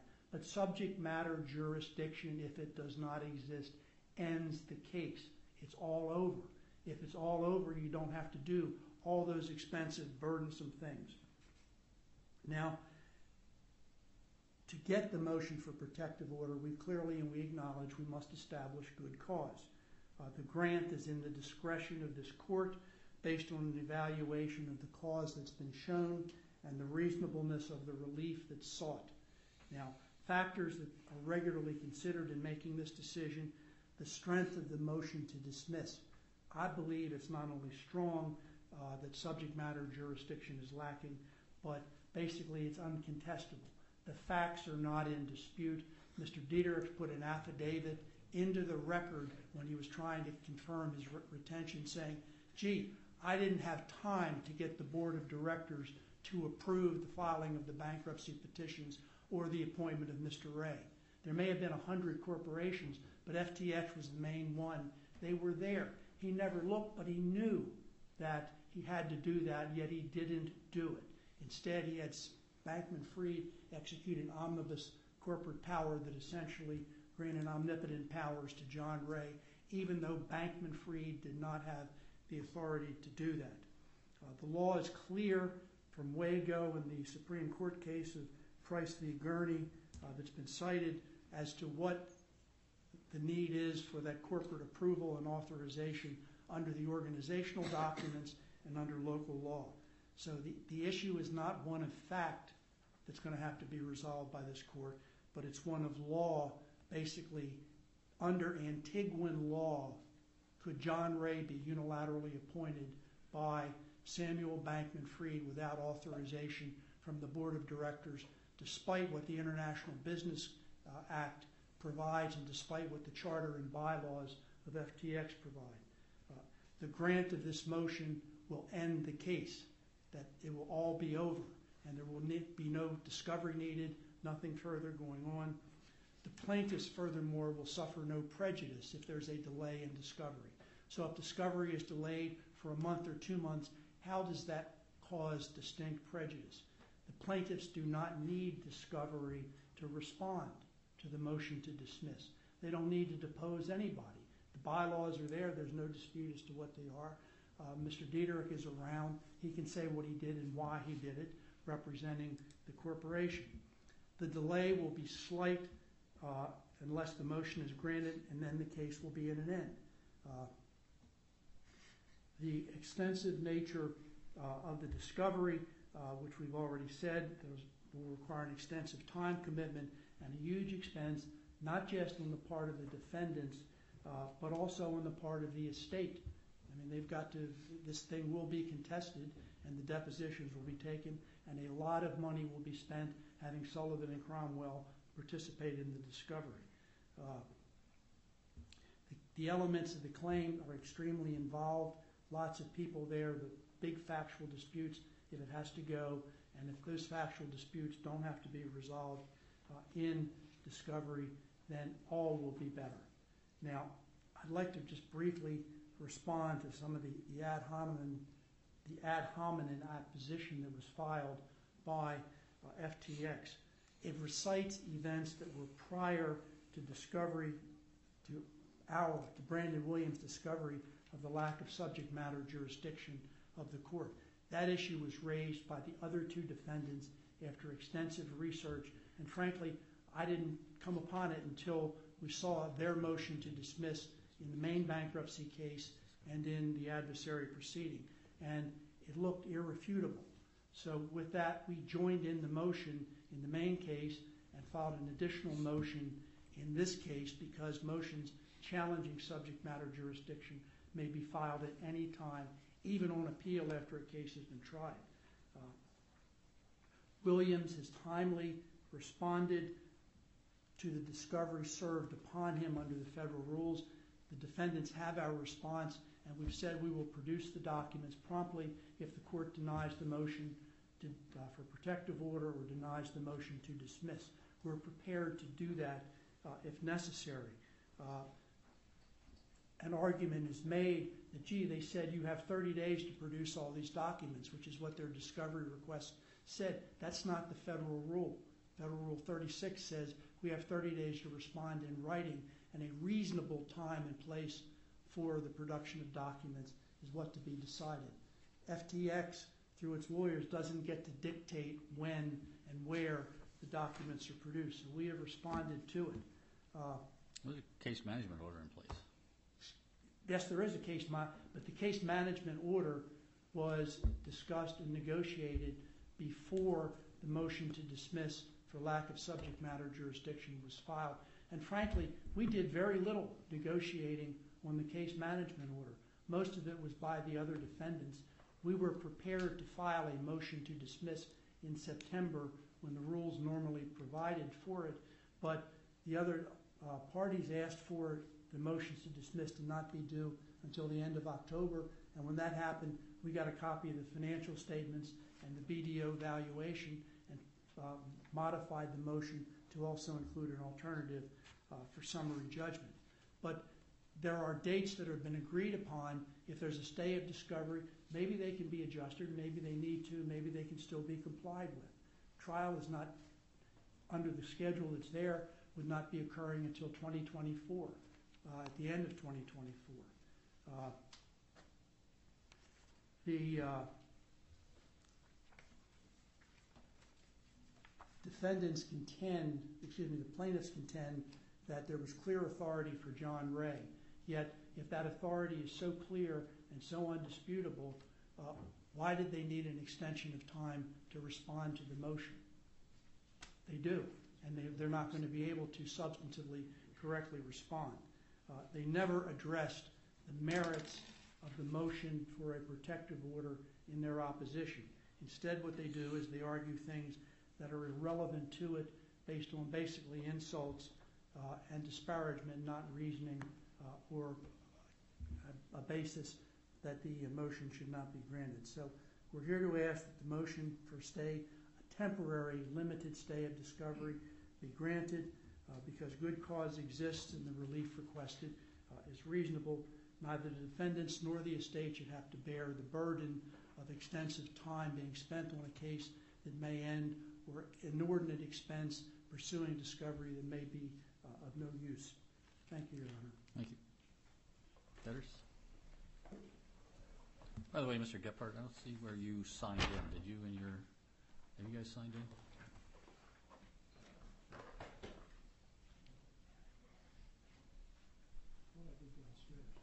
No, that's just to get into the building.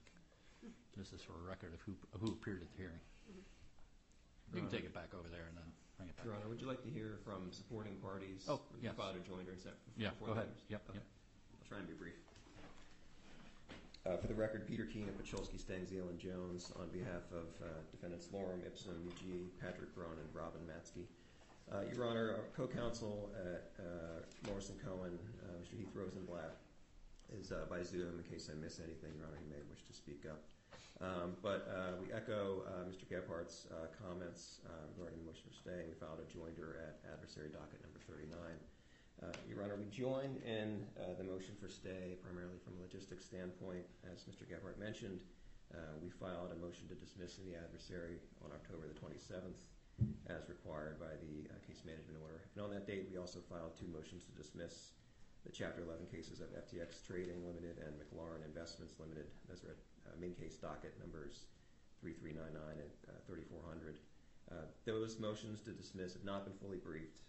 For the main case motions to dismiss, I think as the debtors said in their opposition, we've agreed to a briefing schedule whereby the debtors would respond to those motions by December 13, and our reply would be due by January 5, and with the expectation of having a hearing at the January the 17th hearing on those motions. Your Honor, the request for a stay here is very, very limited, and it's for a specified purpose. It's to permit the court to first consider the dispositive issue of subject matter jurisdiction that we've raised, and we believe a stay makes sense for purposes of judicial economy and to save time and expense for both the estates and, of course, our clients and the other defendant, Mr. Williams. With a hearing set for January the 17th, all the motion seeks is a stay for approximately 60 days. I believe the proposed order and the motion for stay asks for additional 30 days beyond when the court rules, so approximately 90 days or so. If the motions to dismiss are denied, of course, the cases will go on for likely years, Your Honor. Mr. Gebhardt did a very good job of articulating why discovery is very complex. Of course, there are other factors the court considers when assessing a motion for stay. And I think for purposes of today, I think the court can look primarily at the prejudice to the plaintiff, which we don't believe there is any here for today's purposes, for primarily the reasons I just mentioned. In addition, Your Honor, I'd just briefly like to respond to some of the statements in the debtor's opposition to clarify the record and highlight a few points, and I'll try and be brief. To begin, I don't think any of us really understand some of the accusations the debtors made in their opposition and where it's coming from. The debtors used terms to describe the defendant's conduct, such as gamesmanship, and their suggestions of bad faith, but we think those accusations are misplaced and incorrect, and I'll explain why. Our clients filed proofs of claim on June 30th of 2023, and the debtors sued us 2 weeks later in July.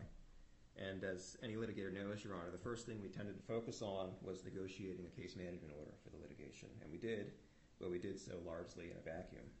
The case management order was entered August 23rd, and it set a deadline for the motions to dismiss in the adversary proceeding on August the 27th.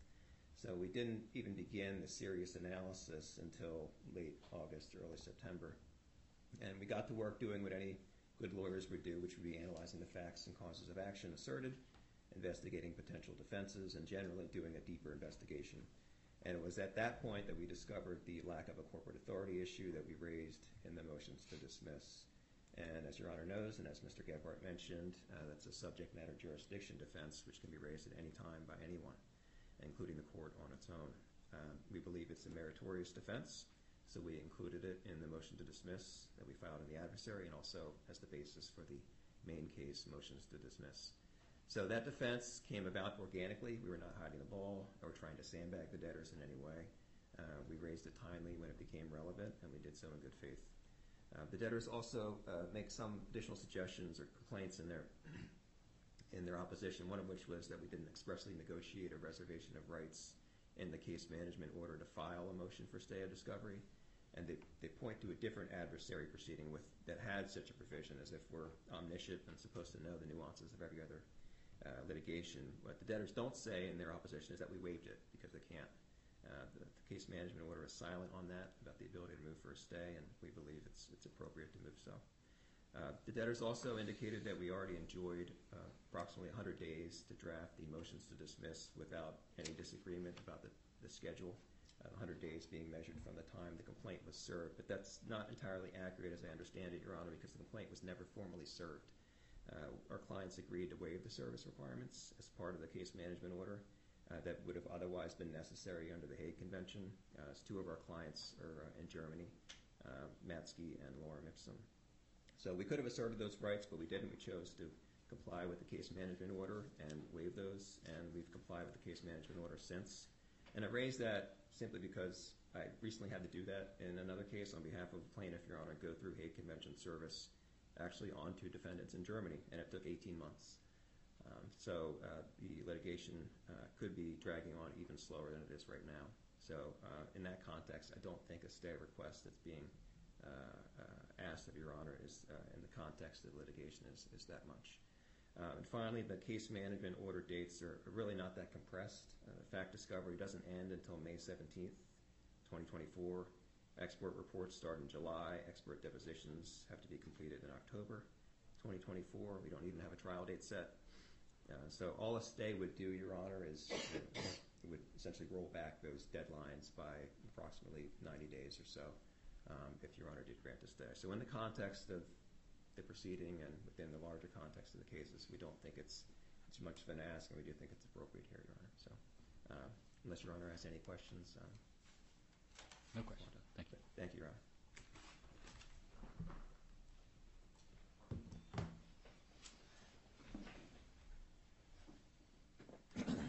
Good afternoon, Your Honor. Stephen Ehrenberg from Sullivan Cromwell on behalf of the plaintiffs in this action. Mr. Gebhardt said that the facts are not in dispute on the motions for dismissal on the basis of a lack of subject matter jurisdiction.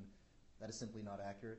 The facts are contested, and the plaintiffs will brief that motion on the agreed schedule and demonstrate those factual and legal errors in the motions to dismiss in the main case on the agreed schedule, which is now the same schedule as the schedule for the adversary proceeding motion to dismiss. So no reason those two motions to dismiss couldn't be heard on the same day in the same hearing in January. So we're not that far away. Obviously, all of the facts upon which that motion to dismiss is based were known to all stakeholders in this action a year ago when the case was filed. Nothing new has happened. Nothing has changed. All that the defendants are saying is they didn't discover this purported silver bullet until now. And in fact, Mr. Williams didn't find it until someone else found it for him. And Your Honor, we submit that that is not an excuse for delaying a motion that could have been brought back in August, long before the plaintiffs in this action started expending substantial estate resources to meet their discovery obligations in this case and to prepare to take discovery in this case. So the notion that no prejudice will happen in the few weeks or months that this stay is in place is, first of all, nonsense. But putting that aside, we have already been prejudiced if a stay is entered because we have already done a tremendous amount of work, which we described in the brief. So the bottom line here, Your Honor, is that this motion is egregiously untimely. And from our perspective, it appears that it has been delayed to obtain a tactical advantage and to cause maximum disruption to our case and our efforts to recover assets that have been fraudulently conveyed to these defendants. And the parties discussed the possibility of a stay in August 3rd to be exact, in a meet and confer, our first. The defendants asked for an agreed stay of discovery pending motions to dismiss for all of the reasons that have been articulated here today, other than subject matter. And we said flat no, absolutely not. We need to move this case forward, and we intend to do so expeditiously. And we're going to seek discovery in the ordinary course. Now, the scope of discovery that they describe, I'm not going to try to redefine their scope. They think it is what it is. But whatever they think it is, it hasn't changed since August 3rd. If they thought that they would be prejudiced by engaging in discovery prior to a decision on the motion to dismiss, their time to join issue on that was early August, not after we have done a lot of work that I'll describe. And during the 100 days that they asked for to respond, we could have easily dealt with this a long time ago, and we wouldn't be here today. But they didn't do that. Instead, they delayed this motion until days before their discovery responses to us were due, and at a time when, of course, we're working on our opposition to their motions to dismiss. In between August 3rd and the time that they have filed their motion, there were a lot of events that called for the defendants to raise their hands and say, you know what, something has happened, we have a new idea, stop what you're doing, don't spend any more estate resources, let's talk about a stay again. But they didn't do that. Instead, they negotiated a case management order with us, and we worked out dates, and that was a negotiation. So the idea here now that, well, we can just extend them. That's not how a negotiation works.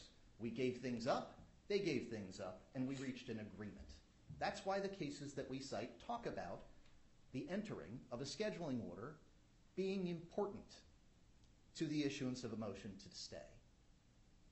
Because those dates should be reliable. Everybody should be able to count on them, unless something changes. So they negotiated a CMO with us, and that CMO includes a substantial completion date for documents, which is not in May. It's January 31, which is rapidly approaching. And that was a negotiated point.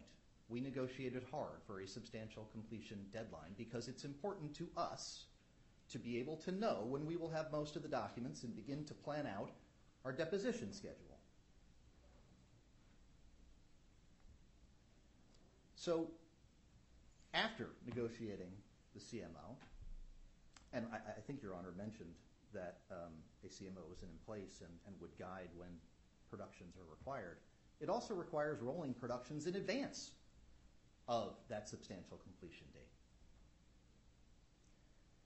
After the CMO was entered, while we certainly did not anticipate a motion to stay, because we kind of dealt with that issue already, we certainly anticipated that the defendants might do something to try to extend the schedule here. So we wrote them a letter on September 21. Now, I think it's interesting that counsel has acknowledged that they discovered the silver bullet in September. We sent them a letter on September 21 and said, the plaintiffs are preparing for discovery. We're doing a lot of work. We're gathering data, gathering documents, processing them, reviewing them, identifying things that are going to be responsive to your requests, figuring out who our custodians are, expending substantial estate resources. And we said, we expect you to do the same, because we are going to be prepared to produce documents to you promptly upon the service of doc requests on the schedule agreed in the CMO. And we don't want to have a situation where we serve our doc requests, you wait 30 days, you serve objections, then we meet and confer, we figure out our search terms, and we're in March before anyone is producing documents. So we wrote all this out, and we asked them at the end of that letter, we assume you're doing the same. Please confirm that you are. And if you're not, tell us, and tell us why you're not. So if they had discovered at that point that they had a new motion they wanted to file and that maybe there was going to be a stay, it was incumbent upon them to say that, at least by then. And maybe we could have joined issue in September, because we've done a lot of work between September and now. Mr. Gebhardt said the case is at its inception. It's not at its inception. Discovery has started. We have a CMO in place. Everybody has served initial disclosures. We have served discovery on non-parties. Those non-parties are now expending their own resources to respond to our discovery requests. We've met and conferred with both of those non-parties and worked out what is being done. One of them is actually represented by the same counsel as Mr. Gruen and Mr. Matsky. So there are no surprises here. A lot of work is being done. We have served discovery on the defendants. Both have objected. Mr. Williams has granted himself a stay of discovery until this court decides this motion. It's unclear whether Mr. Gruen or Mr. Matsky intend to produce in advance of a decision on this motion, but either way, we think that is inconsistent with the law. The defendants, in fact, have served voluminous discovery requests on plaintiffs well after the time that they decided they had another motion to file. They have served 77 requests for documents, 12 requests for admissions, 18 interrogatories. And since the day they arrived, the plaintiffs have been working on responding to them. We have substantial drafts that are in progress, and we intend to respond on the due date, which is the day after Thanksgiving, for what that's worth. So, Your Honor, we've done a lot of work here to prepare for discovery, and we are ready today to produce thousands of documents to the defendants. The only reason we haven't, and we have advised them as such, is that they haven't signed a protective order. Now, there's a protective order under negotiation, but we gave them the opportunity to sign the protective order in the main case in September when we sent them the letter. We said, as part of our preparations, you should sign this order so we can make productions to you. They didn't. Not only did they not raise their hand in September, they did not respond to that letter in any way, shape, or form. Nothing. Silence. So in addition to the thousands of documents that we have identified through our searches and our work, We have also undertaken substantial work to make a document review platform available to all of the defendants in all of the avoidance actions that will have certain of the materials that were produced to the criminal authorities in the Southern District of New York. And that has taken a fair amount of time and expense as well. It is up and running, and we could grant them access to it today if they had signed a protective order. We continue to do substantial work to respond to the discovery requests that have been propounded on the plaintiffs, and we'll continue to do so until ordered otherwise or the due date arrives and we respond. All the while, our substantial completion deadline of January 31 is approaching. And at no point anywhere in this timeline until last Wednesday did the plaintiff say anything about any change in view on the schedule for discovery, anything about a stay motion, nothing. So, Your Honor, we think that the delay in bringing this motion, which could have been brought a year ago, at least the underlying motions to dismiss for subject matter jurisdiction could have been brought a year ago. That alone warrants an inference that this motion is an attempt to gain a tactical advantage, which is improper. The defendants want to talk about the merits of their motion to dismiss for lack of subject matter jurisdiction. They cite a lot of cases from New York. Not clear why. There's perfectly good cases in the District of Delaware about the standard for issuing a stay of discovery. And those cases expressly say you don't look at the merits of the motion to dismiss. I think there's a good reason for that, right? Because if the standard was, well, I got a really good motion to dismiss, everybody would want a stay of discovery pending a motion to dismiss. And then the court is going to be in the position of always trying to sort of predict the outcome of the motion. That's just not what the cases call for. The cases call for an analysis of the prejudice against the against the non-moving party, the status of the litigation, where it is and where discovery is proceeded, and whether a stay would simplify issues for the trial, which is really about when you're sort of working with multiple litigations and a decision in one would have an effect on the other. So really we think what matters here is what's the status of this litigation, what's the status of discovery, and what's the prejudice to the plaintiffs of granting this stay. And, Your Honor, we submit that we would be deeply prejudiced by a stay here, given all the work that we have already done, the amount of discovery that has taken place so far. And from our perspective, if they're right about the scope of discovery, that is a reason to get started, not to delay further. And, you know, the courts expressly say we should not be looking at the underlying merits. You can look at the Petro case, the Cavo case, the Cipla case that we cite in our brief. All of them stand for that proposition.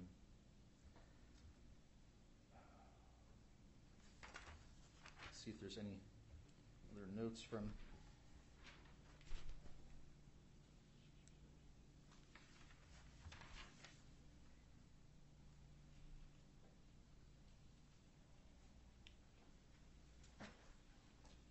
Your Honor, unless you have questions for me, I think that's all I have.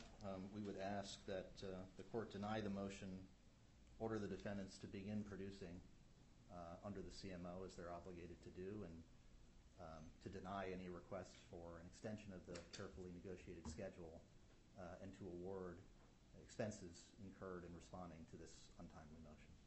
Okay, thank you. Brief response.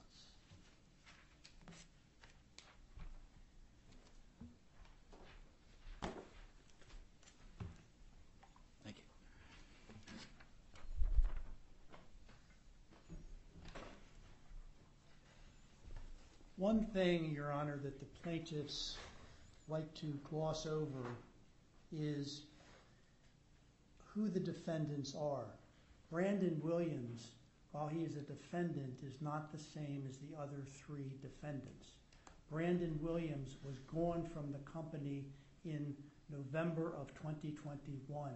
The other defendants stayed with the company and had access to what was going on. Brandon Williams' claim was over at that point. Now, you'll hear about the defendants, and they lump Brandon Williams in with everyone else, except there's a complete distinction. The claims against Brandon Williams, particularly in that complaint that was filed, border on the preposterous.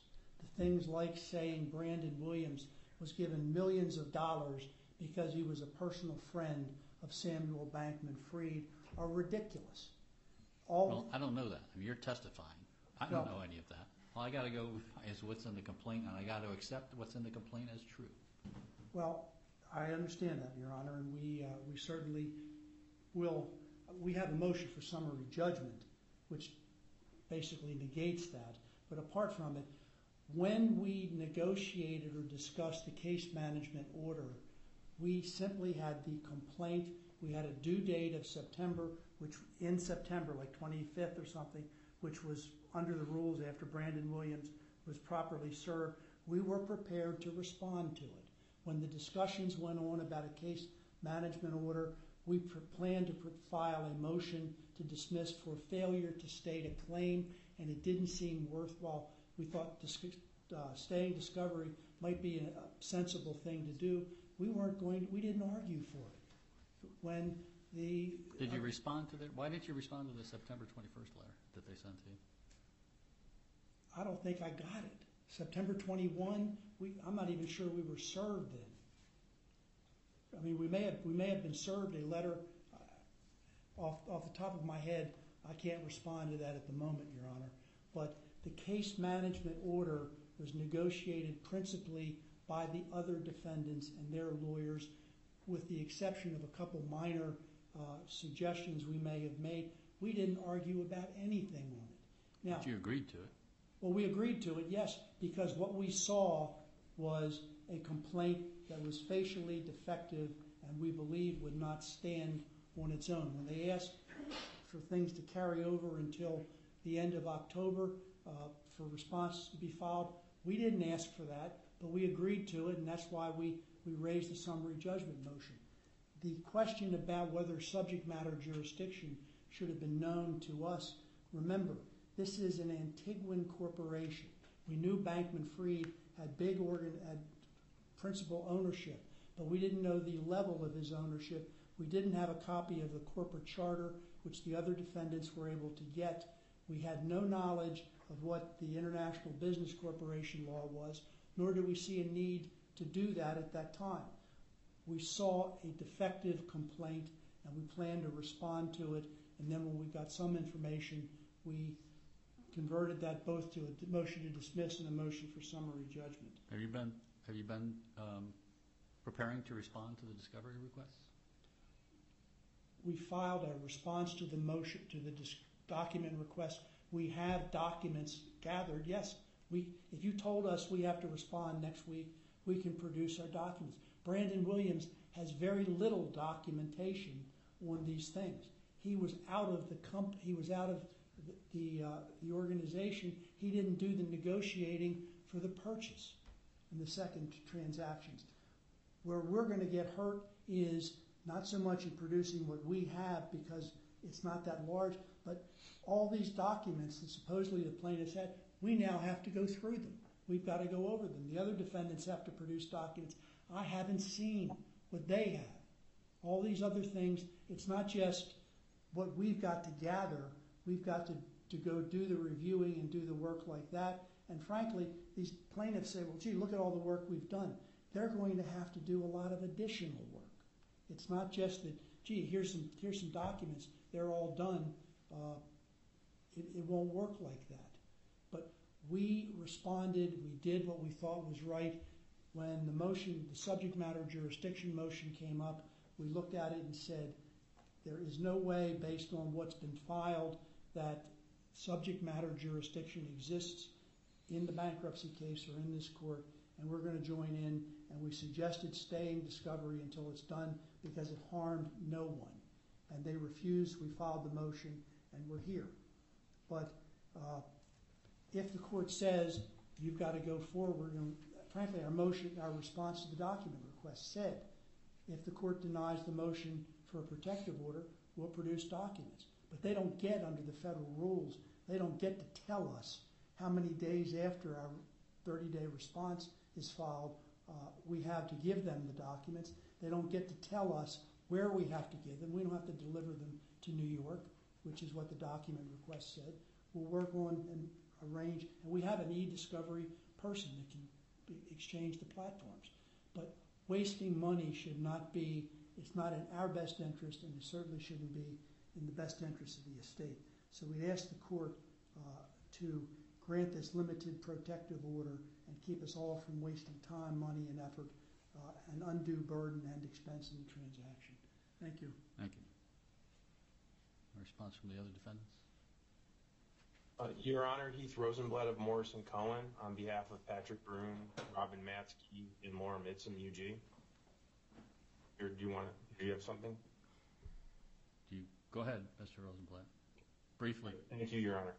Well, I don't know why we're switching counsel here on making the argument, but I'll give you like 30 seconds. The reason, Your Honor, is because Mr. Keene was not engaged at the time that the CMO was negotiated, and I thought there were a few points that could be highlighted for Your Honor. That's all, Your Honor. So very, very quickly, the dates in the CMO and the substantial compliance of January 31 is under section, I think it's B6 of the CMO, is with respect to the initial request. And that is the first request. I think it's clear that this is going to be a very big case and that there could be a number of requests. So that January date is kind of a false negative. It's a false positive as to the time frame in which things are going to be produced. As Mr. Keene laid out, fact discovery ends at the end of May, and expert discovery is May 2024, and expert discovery ends in October of 2024.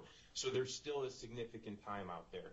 With response to why, I guess Mr. Ehrenberg said no one replied to his letter, there was complete silence. That's inaccurate, and their own papers highlight that at page 55 of 58 of 42-2, which is Mr. Ehrenberg and I had a phone conversation about it. The September 21 letter is pretty much a statement of what they're doing, and while there's a statement at the end of it about what's going on your end, it wasn't really asking a question of us. It was telling us what we were supposed to do. It didn't need to be responded to, and that is what I told Mr. Ehrenberg in our particular phone call. So it was responded to. It just wasn't responded to in writing. As to the protective order, we submitted a red line to them and are awaiting comments back. It's being negotiated. No deadline in the CMO has been missed. Everything has been complied with. And I just want to, one last point, Your Honor.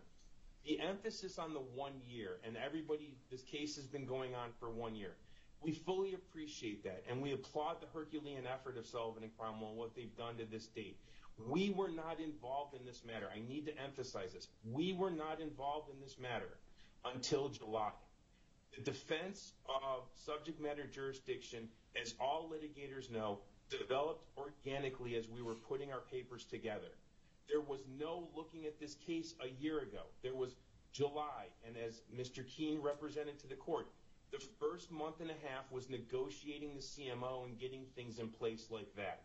And then once we got into briefing, that's when it developed, Your Honor. Those are the only points I would like to highlight for the court. Thank you for the opportunity to speak. All right, thank you. Thank you, Your Honor. All right, I'm going to deny the motion for protective order. I think the CMO is already in place. The parties agreed to it. Discovery has already begun while documents have not been exchanged. The debtors have indicated that they have undertaken a lot of work in order to respond to discovery requests that were issued by the defendants. The defendants have indicated that they have are prepared to produce documents in accordance with the case management order. And therefore, I found that there would be prejudice to the debtors, plaintiffs, if they had to stay this. And I'm also, I agree with the comment that if the discovery is as complex as it's going to be, then it needs to get started now. There's no reason to delay it. All I have in front of me at this point is the motion to dismiss and the brief in support. I haven't seen the response. So even if I had to consider whether the merits of the motion are valid or not, I don't have any basis to do that. So at this point, the motion's denied. I'm not going to award fees or costs, but I will direct the defendants to respond to discovery as set forth in the CMO. If that means you have to produce documents on a rolling basis beginning next week, then do it. Anything else? Parties should meet, confer, submit a form of order to COC. Thank you, Your Honor. We will. Okay. Thank you, Your Honor. Yes, you may be excused. Thank you. Thank you, Your Honor. All right. Let's take a short recess before we go to the last item on the agenda, and we'll go from there. We'll reconvene. Let's make it. Just take a 10. Well, we got quite a few people. Let's take. We'll reconvene at 3:30. That clock is wrong. It is wrong, Your Honor. Thank you.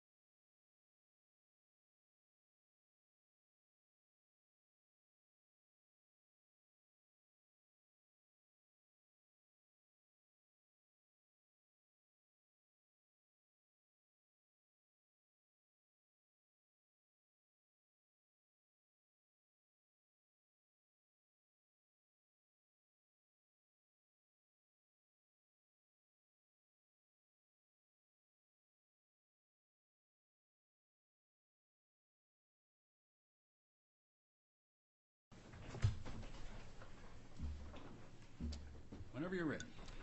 Good afternoon, Your Honor. Alan Kornfeld, Pachelski, Stang, Zeal, and Jones for PLS Canada on number 13. With me at council table is my partner, James O'Neill. And also at council table, Your Honor, I have the pleasure of introducing to the court PLS Canada's founder and present CEO, Dr. Edward Bills. Well,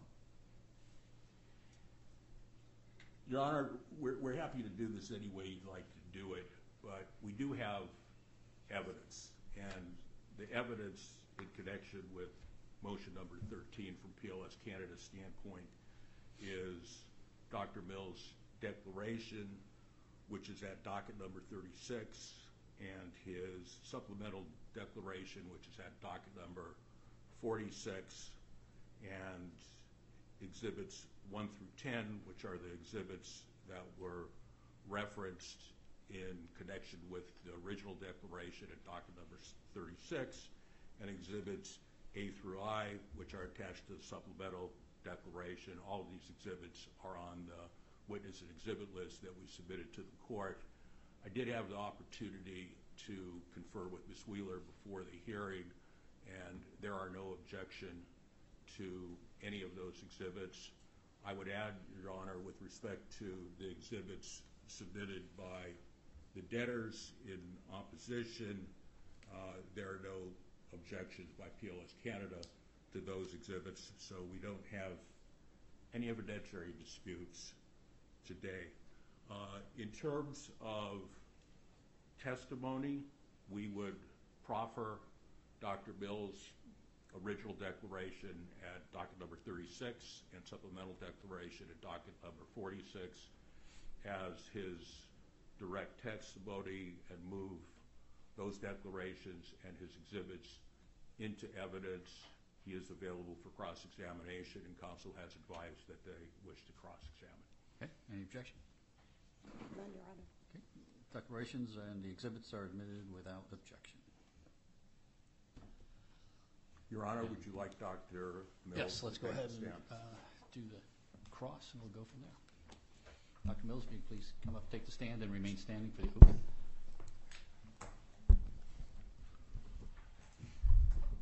Please raise your right hand. Please state your full name and spell your last name for the court record, please. Edward Joseph Mills, M-I-L-L-S. Do you affirm that you tell the truth, the whole truth, and nothing but the truth to the best of your knowledge and abilities? I do. You may be seated, Your Honor. You may proceed. Good afternoon, Your Honor. Stephanie Wheeler from Sullivan & Cromwell for the FTX debtor plaintiffs. I apologize, I'm a bit under the weather, so I will try to keep my voice up. I've also lived far too much of my life in New York, so I speak too fast, so please let me know if you need me to slow down. Your Honor, may I approach to hand the court and Mr. Mills a copy of the binders of exhibits I intend to use on his cross-examination? Yes, please. Thank you.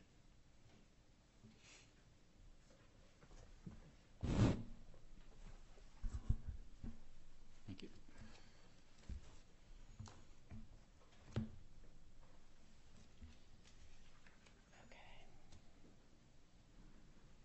Okay. Mr. Mills, if you'll please turn to tab 1 of the binder. It's a copy of your first declaration dated September 15th, 2023 that was submitted in support of PLS's motion to dismiss for lack of personal jurisdiction. Is that correct? You have to verbalize your answer. Yeah, that's correct. Okay. And you may want to move the microphone closer to your... There you go. Okay. Now, in submitting your declaration, you endeavored to make sure that the statements were accurate, correct? Correct. You didn't want to make any misstatements in your declaration submitted to the court, right? That's correct. If you turn to page 6 of your declaration, the last page, that's your electronic signature on the declaration, is that right? It is. And you understood that in signing this declaration, you declared under penalty of perjury that to the best of your knowledge, information, and belief, the information in the declaration is true and correct, right? That's correct. Okay. We'll do the same with Exhibit 2, which is your supplemental declaration dated October 6th, submitted in connection with PLS's reply brief. Is that accurate? That's correct. Okay. And as with your first declaration, you endeavored to make sure the statements in this supplemental declaration were accurate, correct? Correct. You didn't want to make any misstatements in your supplemental declaration, correct? That's correct. And on page 10 of tab 2 of your supplemental declaration is your electronic signature, correct? That's correct. Again, in signing this supplemental declaration, you declared under penalty of perjury that to the best of your knowledge, information, and belief, the foregoing information is true and correct, right? That's correct. Okay. Mr. Mills, I'd like to begin by asking you some questions about the PLS leadership team. Okay. If you'll turn to tab 2, which is your supplemental declaration, and go to paragraph 12, please. It's on page 5. Okay. In the second sentence, you state, PLS Canada's leadership team, headed by me and Mr. Zimmerman until his departure in May 2023, has been based in Canada and includes Chief Operating Officer Dr. Jamie Forrest and CFO Chris Clark, both of whom are Canadian citizens and residents. You see that? Yes. That wasn't the composition of the PLS leadership team as of June 1st, 2023, was it? No, it was not. And that wasn't the composition of the PLS leadership team as of July 19th, 2023, when the complaint was filed. That's correct. Okay. If you go to paragraph 13 of your supplemental declaration, just the next paragraph, the parenthetical at the very end of paragraph 13 says, for example, Bob Batista, Tawana Davis, and Katie Winter do not hold executive leadership positions with the company. Do you see that? Yes. And then staying on paragraph 13, you say in a parenthetical 4 lines up from the bottom of paragraph 13, for example, Melissa Bombin is no longer with the company, correct? That's correct. Is it your testimony that Melissa Bombin did not hold an executive leadership position at PLS during the time she was at the company? No, she did. Okay. If you'll go to paragraph 10 of your supplemental declaration, the last sentence of paragraph 10 says he, referring to Dr. Mark Dybel, is not a member of management or an employee of PLS Canada.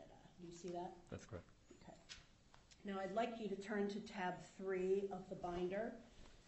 It's a June 1st, 2023 email attaching a document that you sent to debtors investment bankers at Perella Weinberg Partners and debtors counsel at Sullivan and Cromwell.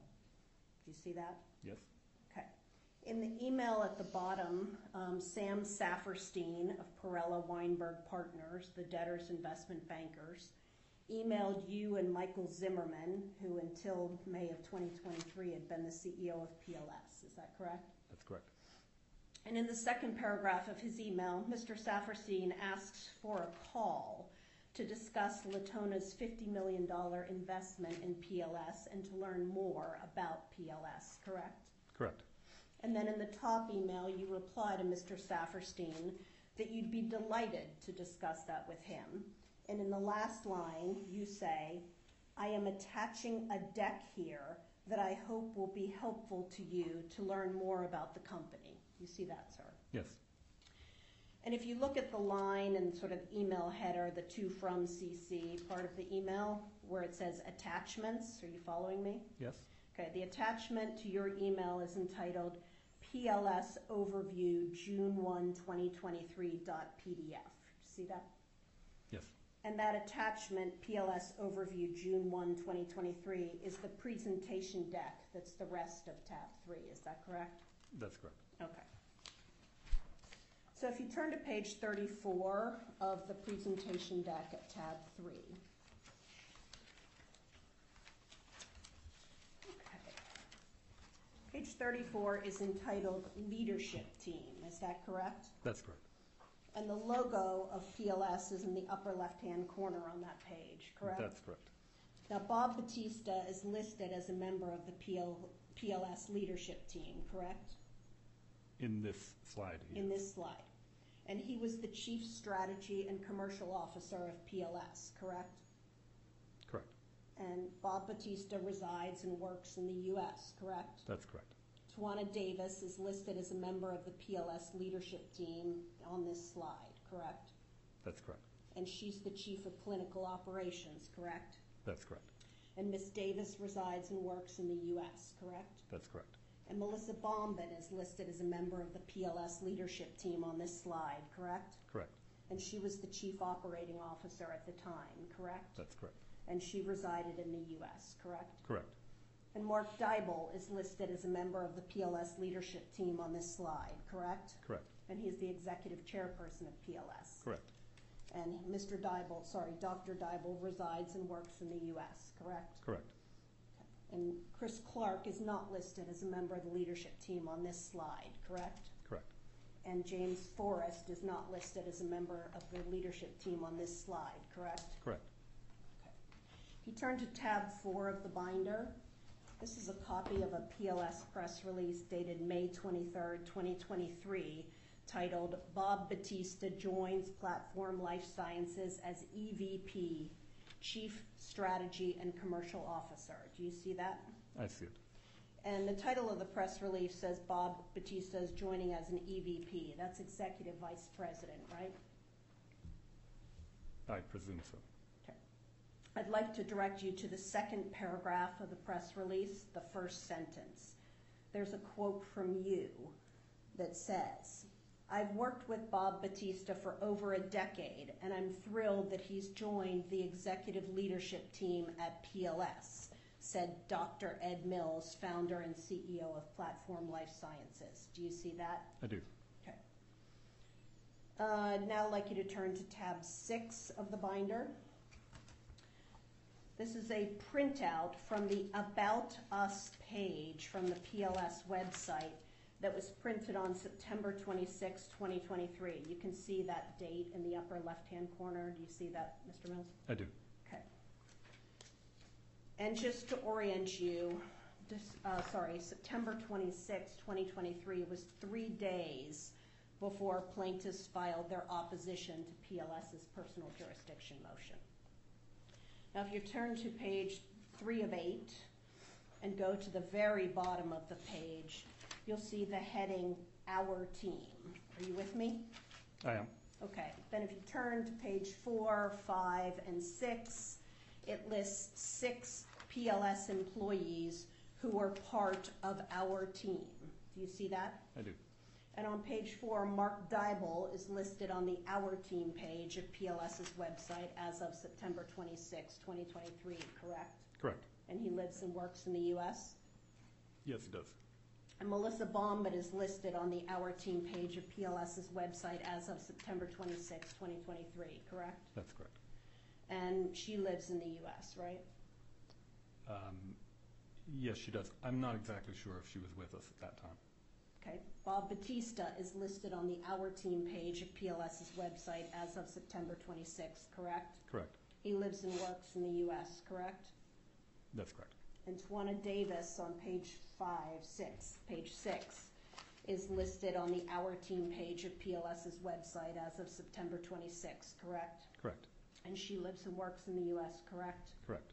And finally, on page 6, Katie Winter is listed on the Our Team page of PLS's website as of September 26th.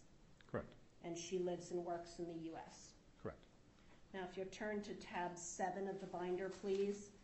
This is a printout of the same About Us page of the PLS website that we just looked at tab 6, except this version was printed on October 7th, 2023, as you can see in the upper left-hand corner.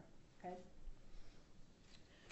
And to orient you, October 7th, 2023 is the day after you executed your supplemental declaration that we looked at tab 2. Correct. Agreed? Okay. If you look at the bottom of page 3 of 7, again, you'll see the Our Team heading of the PLS website as it existed on October 7th, 2023. Do you see that? Yes. And then on pages 4 and 5, it lists 4 members of Our Team as of October 7th, 2023, correct? Correct. So PLS removed Bob Batista from the Our Team page of its website sometime between September 26th and October 7th, 2023, correct? Correct.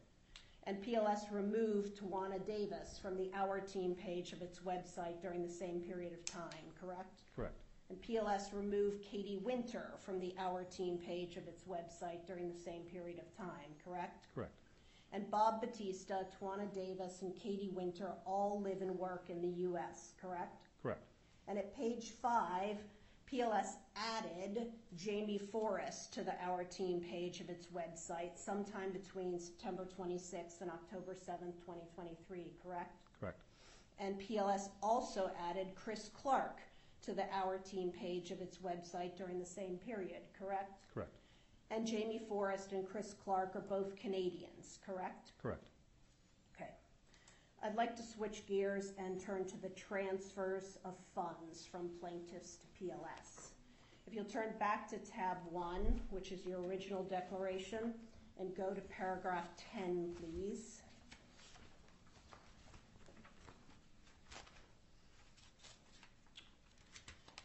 Three lines up from the bottom, you state that the funds from plaintiff FTX trading were from a non-U.S. bank account, correct? Correct. And if you go to paragraph 13, 3 lines up from the bottom again, you state that the funds from plaintiff Alameda were from a non-U.S. bank account, correct? Correct. And in paragraph 15, you state 3 lines up from the bottom that the funds from plaintiff Alameda were from a U.S. bank account, correct?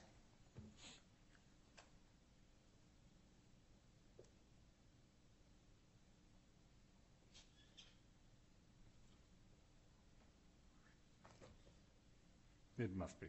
Okay. Mr. Mills, are you aware that the plaintiffs included in their opposition papers evidence that each of these transfers originated from a plaintiff bank account located in the U.S.? I was not. But you're aware of that now? You just told me. Okay. Well, did you not see plaintiff's papers? I did, but I'm not a lawyer. Let me ask it a different way. As you sit here today, Mr. Mills, you don't have any basis to dispute that the transfers were in fact from bank accounts of plaintiffs that were located in the United States? So as I sit here today, it has not been my knowledge, and I am not aware that that occurred. That occurred, meaning that the money came from a U.S. bank account? A U.S. bank account. You don't know where the money came from, is what you're saying. I was not CEO at the time. Okay. You don't dispute that each of the transfers from plaintiffs to PLS was in U.S. dollars, correct? Correct. Okay. If you turn to tab 2 of your supplemental declaration and go to paragraph 4, please. The very last sentence of paragraph 4 says PLS had no hand in directing the process by which the funds flowed into its Canadian bank. Do you see that, sir? I do. And if you go to tab 9, please, the top email is an email from you to an FTX group employee on January 31st, 2022. Do you see that? I do. And if you turn to the third page of tab 9, you attached to your email an invoice for a $3.25 million philanthropic gift from FTX Trading to PLS, correct? Possible. I'm not sure.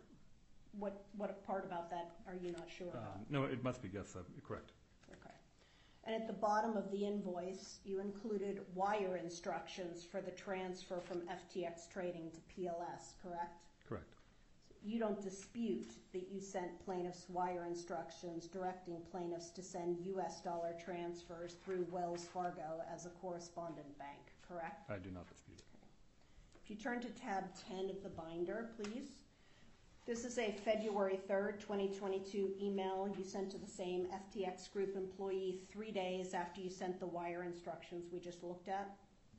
Agree? Agreed. And in this email, you asked the FTX group employee to let you know when the wire transfer is made for the invoice, correct? Correct. And that's because, in your experience, sometimes these transfers get stuck in the U.S. Canadian banking system and don't arrive until you inquire, correct? Correct. So you don't dispute that you knew that the transfers from plaintiffs to PLS were going through the U.S. banking system, correct? No, I do. I perhaps did not understand it, but I was under the impression that this is coming from a Caribbean bank account, and CIBC has a Caribbean bank called First Caribbean. CIBC First Caribbean is the name of it. So I was under the impression that was the case. I simply did a cut and paste from the information that was given to me by my banker, and then the invoice would have been prepared by somebody else.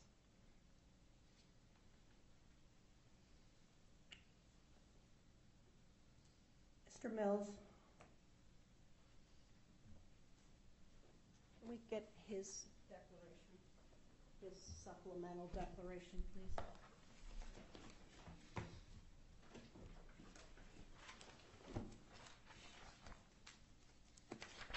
Can I have one for the court? Do you guys have it? Do you have the supplemental declaration? Thank you. May I approach, Your Honor? Yes.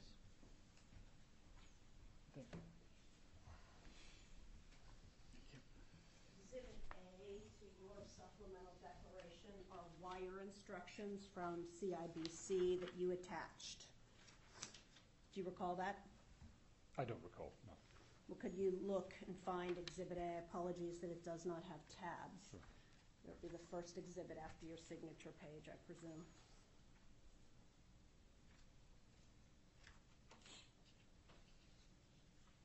Okay. Okay. So attached to your supplemental declaration are the wire instructions from CIBC. Do you recall that? I don't recall it. I didn't prepare it, but But you signed it. I signed it. Okay. And on the second page of the CIBC wire instructions, it says, about a third of the way down the page, if you are receiving funds in USD currency from the U.S., please use Wells Fargo as an intermediary bank. Do you see that, sir? I do. So if the funds were coming from a Caribbean bank in the Caribbean, these would not be the wire instructions. That may be.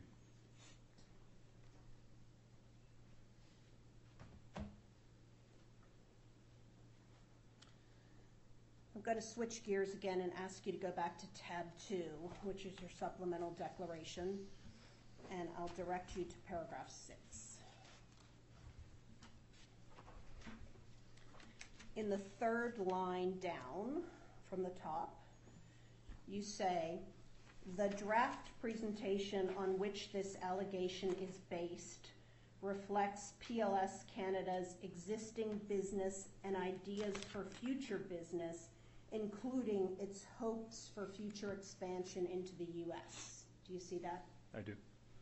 And the draft presentation that you're referring to there is the June 1st, 2023 presentation deck that you sent to the debtors' investment bankers, which is attached at tab 3 of your binder, correct? Correct. And if you turn to tab 3 and look at the June 1st, 2023 email that covers the presentation deck, in your email at the top to the investment bankers, you say, I'm attaching a deck here that I hope will be helpful for you to learn more about the company, correct? Correct. You don't say in your email that the attachment is a draft presentation, correct? Well, we discussed it. Doesn't say it in your email that it's a draft. It's not in the email. And the presentation itself does not have the word draft on it, correct? It appears not to. I did not prepare it. And you don't say anywhere in the email that the presentation contains inaccurate information, do you? I think we discussed that on the phone with them when we had But your email doesn't say that. That's correct. And your email doesn't say that the presentation contains PLS's ideas for future business, does it? The email does not. And the email doesn't say that the presentation contains PLS's hopes for future expansion into the U.S., does it? It does not. If you flip back to tab 2, which is your supplemental declaration, please, and refer to paragraph 6 again. The second and third sentences of paragraph 6 state, the plaintiffs incorrectly allege that PLS Canada operates 83 clinical trial sites in the U.S., including in collaboration with CVS. It does not. Do you see that, sir? I do. Now, if you'll turn back to tab 3, which is the June 2023 presentation deck, I'd like you to focus on page 5 of the presentation deck.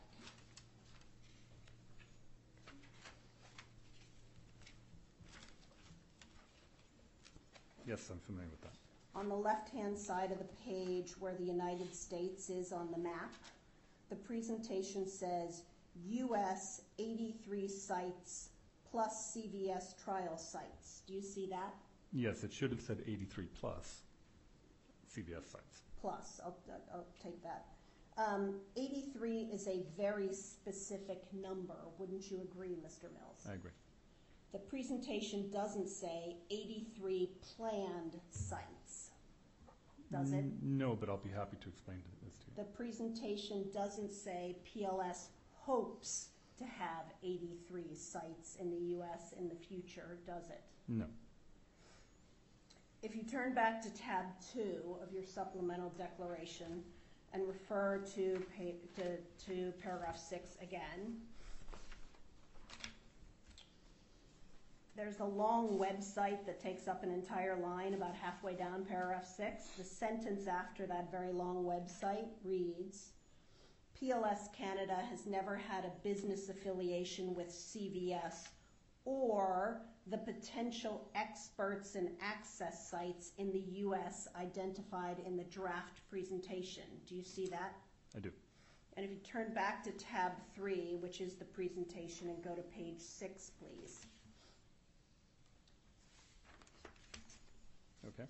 In the upper right-hand corner, the presentation says experts and site access, correct? Mm-hmm. And page 6 identifies in turquoise blue, by name, certain universities, U.S. government agencies, and hospitals in the U.S., doesn't it? I'm sorry, I can't read it. I'll read it to you. University of Virginia, that's in the U.S., right? It is. Tufts University is in the U.S. Boston University is in the U.S. NIH is in the U.S., yes? Yeah. Okay. UNICEF is in the U.S. University of Maryland. I could go on. There are 23 of them that we list in our brief. So This page lists certain universities, hospitals, and government agencies in the United States, right? I do understand where this figure came from. This page doesn't say potential experts and access sites, does it? Well, when you give a presentation to someone, you usually also narrate what the meaning of the figures are. Okay. This page doesn't say future experts and access sites, does it? It reflects people we have co-authored articles with. I'd like to turn now to the subject of PLS's incorporation of a Delaware entity. The Delaware entity was incorporated with exactly the same name as the Canadian entity, right? You're telling me. You don't know that? I wasn't CEO at the time. You had no involvement in the incorporation of the Delaware entity whatsoever? I'm sure it was discussed with me, but I was not a decision maker. All right. If you turn to tab 1, your first declaration, and refer to paragraph 7, please. You say in the first sentence, PLS Delaware was incorporated for the sole and exclusive purpose of processing payroll and providing benefits to the employees of PLS Canada that work remotely from the U.S. Do you see that? I do. And are you aware, Mr. Mills, that in their opposition papers, plaintiffs included an email from a Latona person asking whether Latona should require PLS incorporate in Delaware? I am. Okay. If you then turn to tab 11 of the binder, this is an email that you sent to Ross Rangans Yu of Latona on April 4th, 2022, 4 days after the Delaware entity was incorporated on March 31st, 2022, correct? Correct. And the subject line of the email you sent reads, Delaware Inc., correct? Correct. And in the email, you inform Ross Rangans Yu of Latona that, quote, we have now incorporated in Delaware and have all the necessary registrations. Could you advise on how to proceed? Correct. If you turn back to tab 2, which is your supplemental declaration, and refer to paragraph 7, please. The second sentence of paragraph 7. You now state in your supplemental declaration that PLS Delaware was formed in March 2022 around the same time as the transactions at Latona's request. Do you see that? I do. Okay. I want to switch topics again and talk about the David Sackett Award for the Clinical Trial of the Year for the Together trial. Happily. Okay. I think we're still on tab 2. We are. So if you go to paragraph 18 of your supplemental declaration, the first 2 sentences, you state, the plaintiffs are also incorrect in their assertion that I traveled to the U.S. in May 2022 on behalf of PLS Canada. To clarify, I traveled to the U.S. to receive an award from the Society of Clinical Trials for McMaster University's work on the Together trial. Do you see that? I do. And the award that you're referring to in those sentences is the David Sackett Award for the Clinical Trial of the Year for the Together trial, correct? Correct. Now later in paragraph 18, 6 lines down from the top, you say PLS Canada itself was not part of the initial Together trial. Do you see that? I do. Okay. If you turn back to tab 1, which is your first declaration, and refer to paragraph 5, please. The second sentence of paragraph 5 says, in May 2023, PLS Canada was awarded the Clinical Trial of the Year for its accelerated clinical trial work and cost-effective approaches to drug evaluations and efficacy. Do you see that? I do. And if you turn to tab 12, please. This is a May 24th, 2023 PLS press release entitled, Purpose Life Sciences Celebrates Prestigious David Sackett Trial of the Year Award Win in 2022. Extends congratulations to new awardee. Do you see that? I do. And if you look at the first full paragraph that's not in italics, the first sentence reads, Purpose Life Sciences, a global impact research organization, is delighted to announce that it was honored with the esteemed David Sackett Trial of the Year Award in 2022 by the Society for Clinical Trials. Do you see that? I do. And the next paragraph, the first sentence reads, the David Sackett Annual Trial of the Year Award was given to Platform Life Science in 2022 for its outstanding contributions to the 2021 Together trial. Do you see that? I do.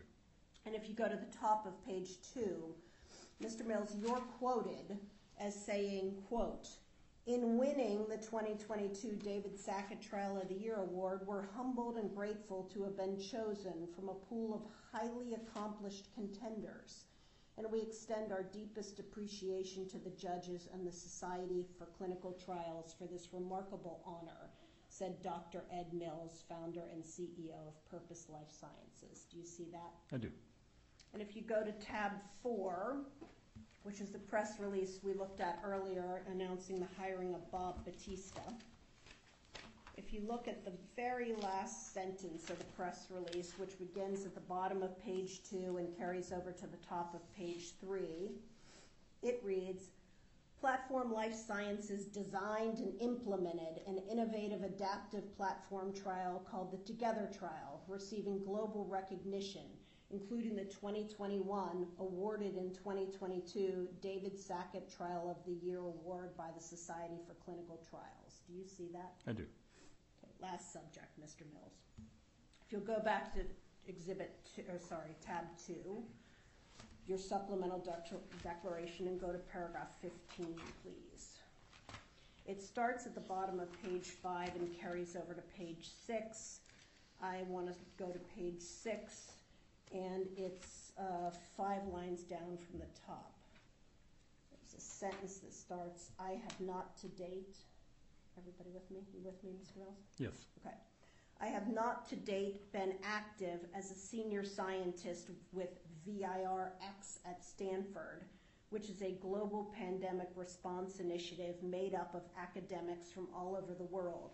It is not a position at Stanford University in Palo Alto. Do you see that? I do.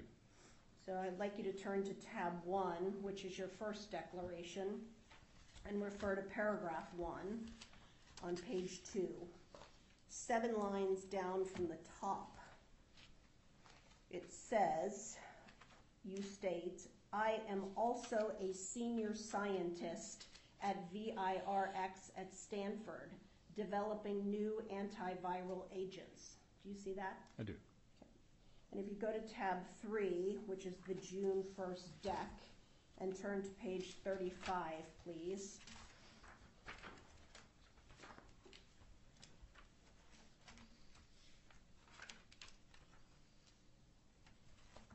Underneath the picture of you on the left-hand side, this second entry says, Senior Scientist, Stanford University. Do you see that? I do. And if you go to tab 13,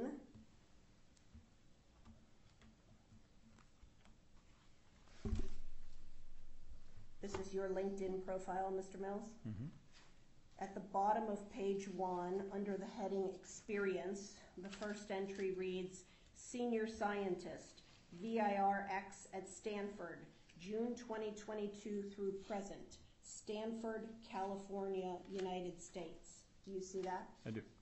I have no further questions. Thank you. Redirect. Or anybody else wish to cross? I should ask. Okay. Redirect. Thank you, Your Honor.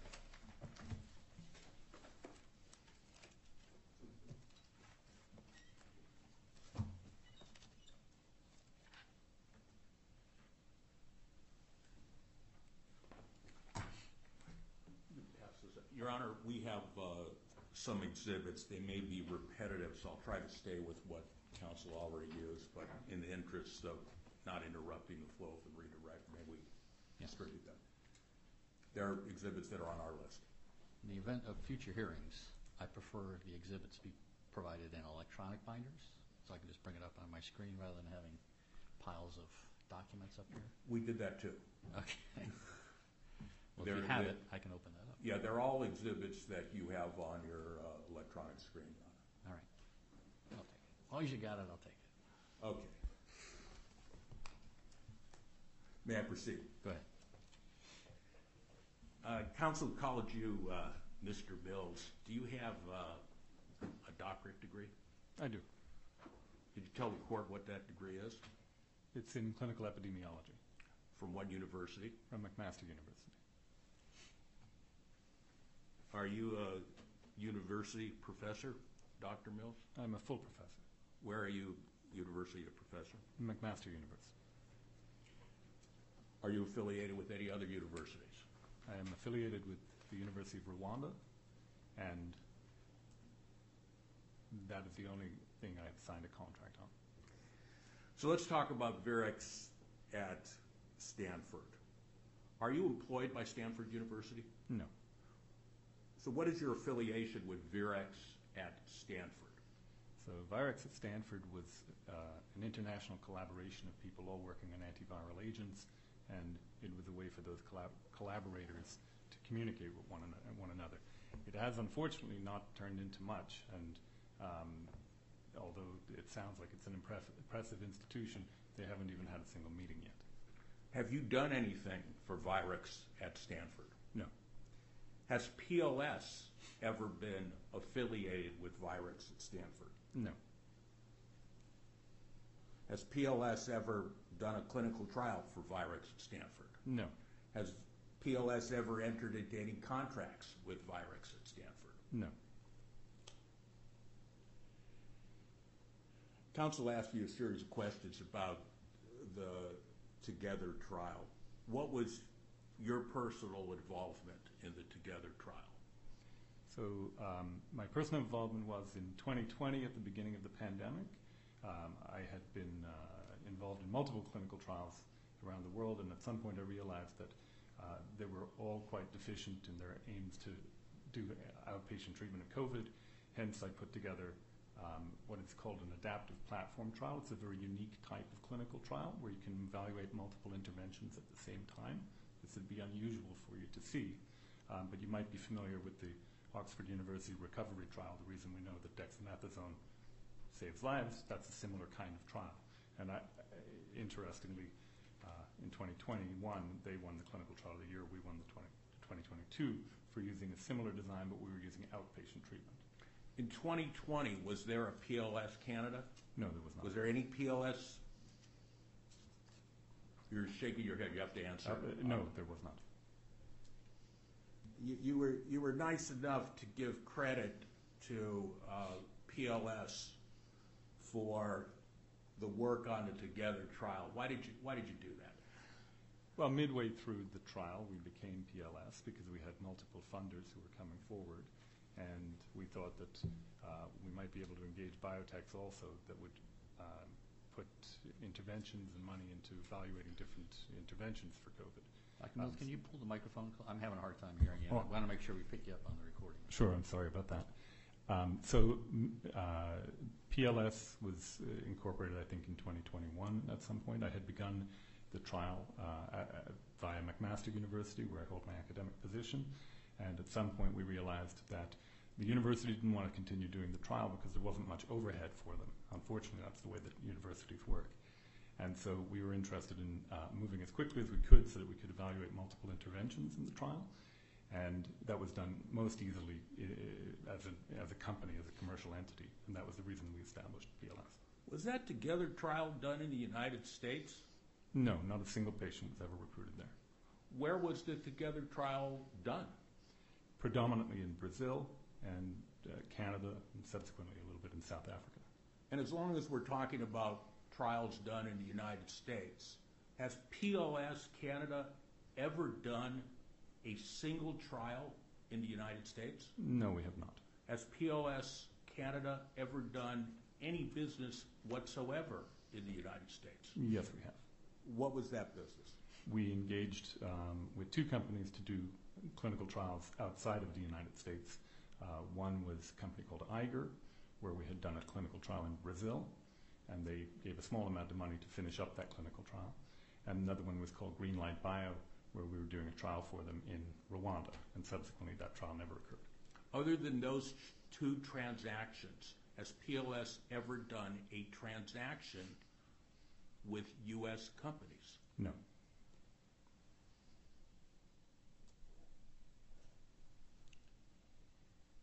I'm going in reverse order than what counsel did, but it seems to make sense. Counsel asked you about a Delaware entity which has also been sued. That's PLS Delaware.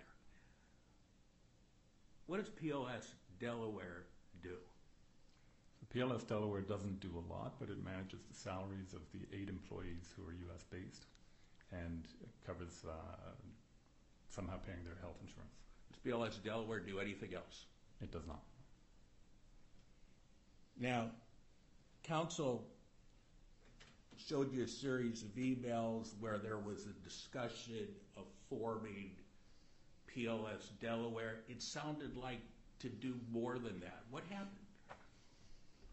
Well, I wasn't CEO at the time, but I think that you're referring to the communication with Ross Rangan. We had communication with him. He was not sure. He represented Latona, and the lawyer for Latona happened to be a Canadian and said, no, actually we'd rather do this deal in British Columbia. And by this deal, what are you referring to? Oh, sorry, the investment and service contract. And that was the investment and service contract with Latona? PLS Canada. Between Latona and PLS Canada. Was that the investment and service contract, just to put a pin in it, that was funded, you discovered, by FTX trading and Alameda trading? I believe so. So you remember counsel's sort of longer series of questions about what has been marked as Exhibit 3, which is the draft presentation that you sent to Mr. Saperstein at Perilla Weinberg. Can you describe the circumstances that led you to send that draft presentation to Mr. Saperstein? Certainly. I received an email from Mr. Saperstein indicating he wanted to talk about the company that they were with, Perot, some company I was unfamiliar with, and he requested a discussion. The CEO at the time advised that I send this slide deck to him. The slide deck is an aspirational slide deck that any company utilizes to see potentially what our narrative is on what the future of the company looks like. So counsel asked you questions about the slide deck not having the word draft on it, and you wanted to explain why it didn't have the word draft on it. You weren't given that opportunity. Would you explain to the judge now why Exhibit 3, the draft presentation, doesn't have the word draft on it, and the conversations that you had with Perilla Weinberg regarding that exhibit? Certainly. Well, it's a slide deck that every company keeps some sort of a slide deck about what their aspirations are. Some of it has been, some of it is how we currently are, and some of it is how we'd like to project ourselves. But that slide deck was never for public consumption, and when we discussed it with them, we also discussed that this was without prejudice. You said it was never for public consumption. Did that slide deck go to anybody other than the investment bankers at Perilla Weinberg? Not to my knowledge. The slide deck talks about 83 clinical trial sites in the United States. Were there 83 clinical trial sites in the United States? No, we do not have 83. We don't have any clinical trial sites. Was there ever in PLS's history a single trial site in the United States? No.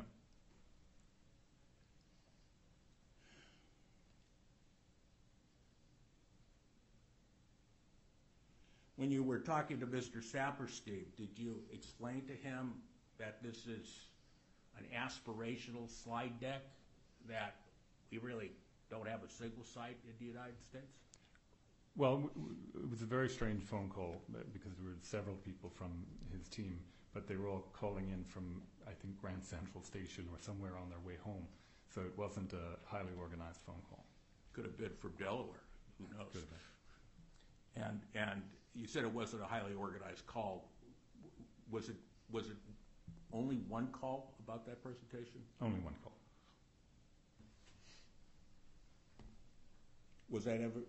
Did that presentation ever become in any way a reality? Some elements of that are a reality. Within a very short period of time, the 83 sites that that's referring to, which is at CVS was open just as anybody here is welcome to approach, at the time, was welcome to approach CVS and ask about access to 83 clinical trial sites. They subsequently closed it very shortly after that. So there's no component of their company that currently runs trials. So they never had one of your trial sites, if I understood you. That's correct. And they never ended up doing trial sites. No.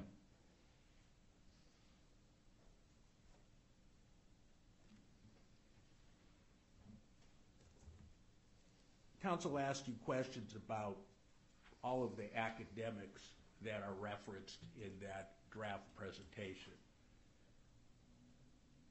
All of the academics, of course, being American academics, as she read to you. Do you recall that testimony? Yes. What were you referring to on that page of the draft deck? So in our industry, in clinical medicine and clinical research, your expertise and in particular publications have value. They demonstrate that you can complete a project. And so I've been fortunate to work with some of the leading academics in the world, and that particular figure reflects a network of all of the core scientists within our team and people that they have collaborated with. So it illustrates the network of academics that we would have access to. But you didn't enter into contracts with those academics, did you? No. You said in your world of clinical trials, your world of science, and attempting to bring cures to disease, publishing in journals is important. Why is that? So it's a very important component of advancing intellectual knowledge and access to scientific information. So it would be considered unethical to not publish if you've done original research. Why would that be unethical? We do research to save lives. We do research to benefit the lives of those who are more misfortunate. And covering up findings, which of course happens within the commercial industry, does happen within the environment and collaborators that I have, that would be not permissible. How many times have you personally published in recognized scientific and medical journals? I don't keep an exact track of it, but I'm one of the most published scientists in Canada, and so at least 550 publications. Has PLS as a company ever published an article in any journal, whether it be an American journal or any other journal? Not for the purpose of PLS Canada, no. What do you mean by that? I mean that, as I mentioned, credibility and demonstrating non-bias and being entirely transparent is important. So we will always, these are individuals who publish. Not just because you're from a company do you get the right to publish. Individuals must contribute in a meaningful way, and then they must disclose any conflicts that they might have, such as taking a salary from a company like PLS. Have you published during your academic career in American journals? Of course. Have you published in British journals? Yes. Have you published in journals that are published throughout the world? Of course, yes. Did you list some of those in your supplemental declaration for the court to review? I did. Counsel asked you about the Wells Fargo correspondent account that CIBC uses for its dollar transfers. Let me ask you a couple of questions about that. Is that a special account that Wells Fargo only uses for PLS? I don't know. I have no familiarity with it. And did PLS tell Wells Fargo that, did PLS tell CIBC that CIBC had to use Wells Fargo as a conduit in order to receive the dollar transfers from FTX and Alameda? No, it did not.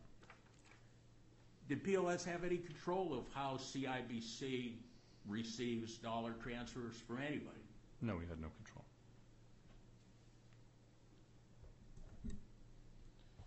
And when you gave wire instructions to Mr.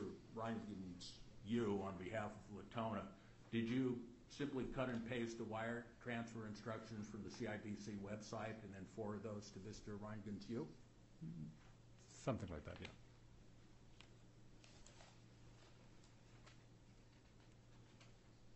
Does PLS have an account at an American bank? It does. What is that account? Chase Bank. And what is that account used for? Oh, I'm sorry. Did you say PLS? Well, okay. So let's, and I confused you. I apologize. Does PLS Delaware have an account at an American bank? Yes, it does. What is that account used for? For transfer of payments of salaries and benefits. Is to employees. To the PLS Canada employees that are in the U.S.? That's correct. Does PLS Delaware use that Chase account for anything else other than to pay employees? No. Does PLS Canada have an account at an American bank? No.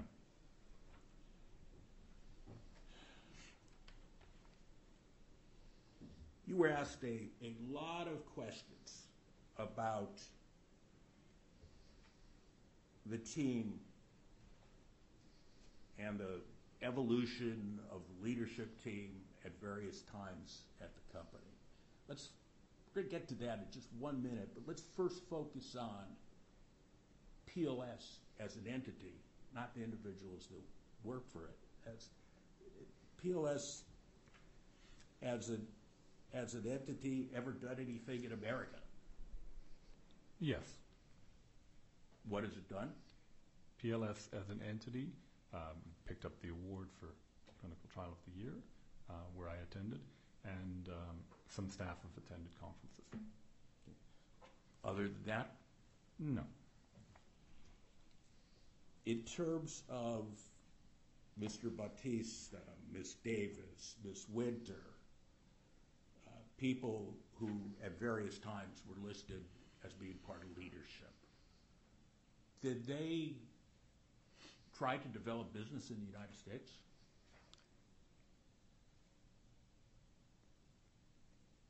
I'm sure that they did. So yes. Did they ever obtain any business in the United States? With the exception of, no, those individuals, no, they never did. And you were to say with the exception, you previously testified there were 2 funding transactions over PLS's history that were used to fund trials that were done in Brazil, if I recall? Brazil and Rwanda, Iger and Greenlight. So what do these American remote employees do for PLS Canada? At the moment, they predominantly help with building education for an initiative we are leading throughout Africa. And so their entire focus is on Africa.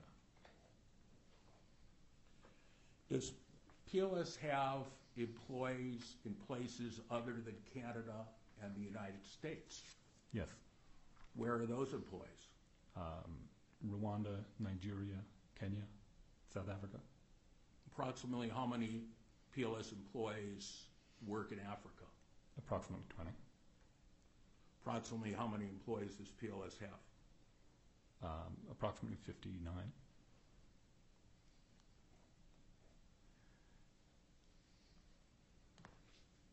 Was Mr. Batista and Ms. Davis and Ms. Winter ever C-suite leaders for PLS? No. Who were the C-suite leaders over time?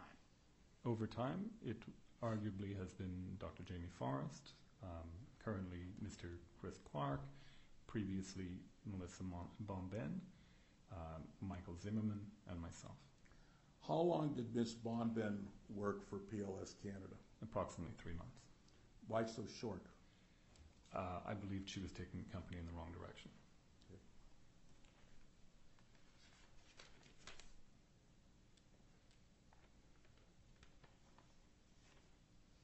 Have any of those American employees of PLS ever done an American clinical trial for PLS? No.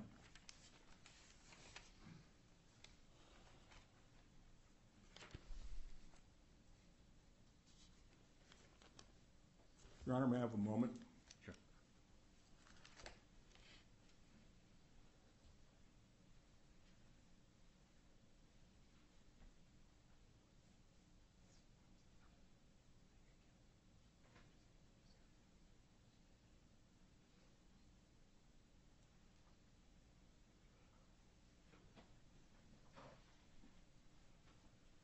Thank you, Your Honor. No further questions at this time. Okay, thank you. I have a couple questions, Dr. Mills.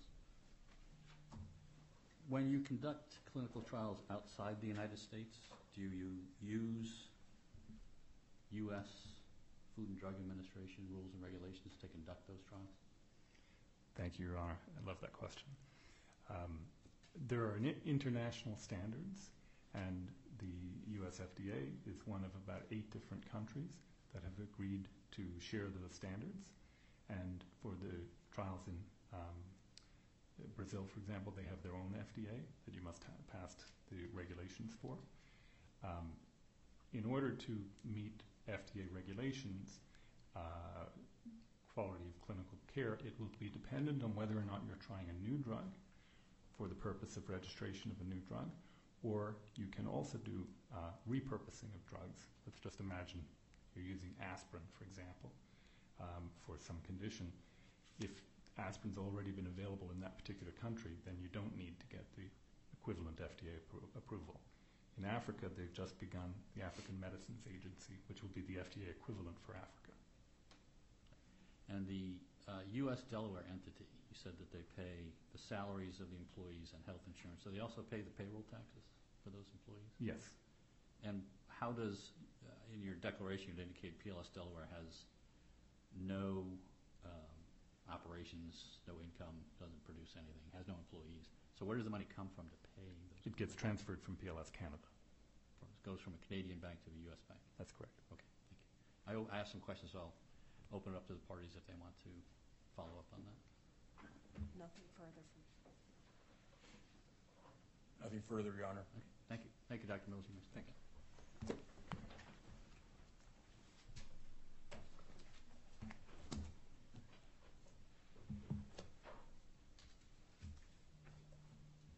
Your Honor, PLS Canada rests. Okay, thank you.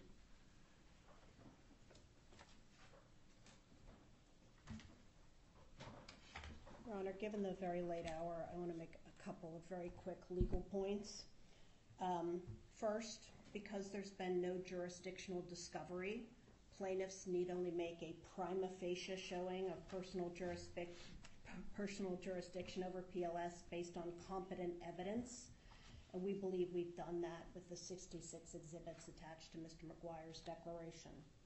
Second, in deciding a motion to dismiss for personal jurisdiction, the court considers PLS's contacts at the time the complaint is filed or within a short period of time before that. And this point wasn't briefed, Your Honor, so I can give you authorities on that. Well, I think we're getting into argument, and it's their motion, so.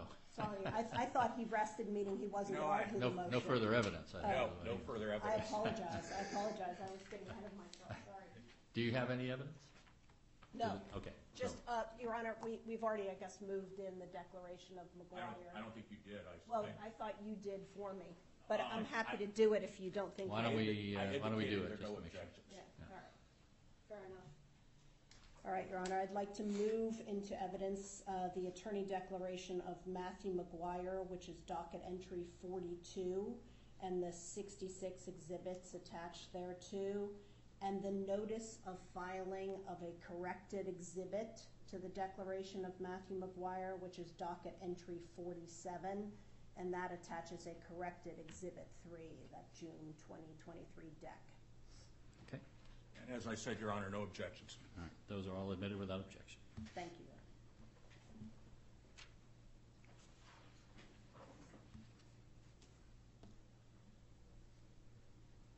Your Honor, may we argue? Yes, go ahead. And by the way, we can stay, hopefully it won't take past 5:30, but we do have some extra time if we need to go past. Yeah, I understand that, and I just want to alert the court. We have the need for probably about 10 minutes on number 14. Yes. That's not going to be long, and there's not going to be evidence. Okay. Your Honor, here's where we are on jurisdiction. It's a story of a transaction or transactions between companies on the one hand that are from the islands. Latona is Barbados, Alameda is British Virgin Island, FTX is Antigua and Barbuda, and PLS Canada. There's no dispute that the transactions at issue here did not touch the United States. The transactions weren't for the purpose of touching the United States. They were for the purpose of clinical trials that would be conducted in developing and underrepresented countries that need clinical trials in order to fight disease in those countries. The transactions weren't for the purpose of raising money in the United States, conducting trials in the United States, doing business in the United States. We've extensively briefed, and the plaintiffs have extensively briefed the cases in this area. And there's a commonality to the cases when dealing with specific jurisdiction. And the commonality is where the transaction has something to do with the jurisdiction or touches the people in the jurisdiction, like when money is raised in the jurisdiction, when securities offerings are made in the jurisdiction. In the case of the Dorsey case versus about the management of tennis clubs and golf clubs, there was jurisdiction in that case because the California Corporation went to Michigan and opened tennis clubs and golf clubs and used its employees to run those clubs and manage those clubs. So not only were the transactions in the forum, but the employees were in the forum, the business was in the forum, and in essence, the California Corporation had done what the cases talked about. They had purposely availed themselves of the forum. That is not what has happened here. There has been no purposeful availment of the United States. This entity has not done the transactions at issue in the United States. Now, has its employees touched the United States? Yes. They went there and they got an award because they did a great trial. They published it in an American journal, the New England Journal of Medicine. A great honor in and of itself. They published in Lancet, a British journal, and they published in African journals and journals throughout the world. But that doesn't mean PLS purposely availed itself of the United States. It doesn't mean that PLS consented to jurisdiction. PLS scientists go to conferences in the United States. They go to conferences all over the world. When you're running clinical trials and you're trying to cure disease, you got to stay current. But if a conference is in the United States, you're going to go to the United States.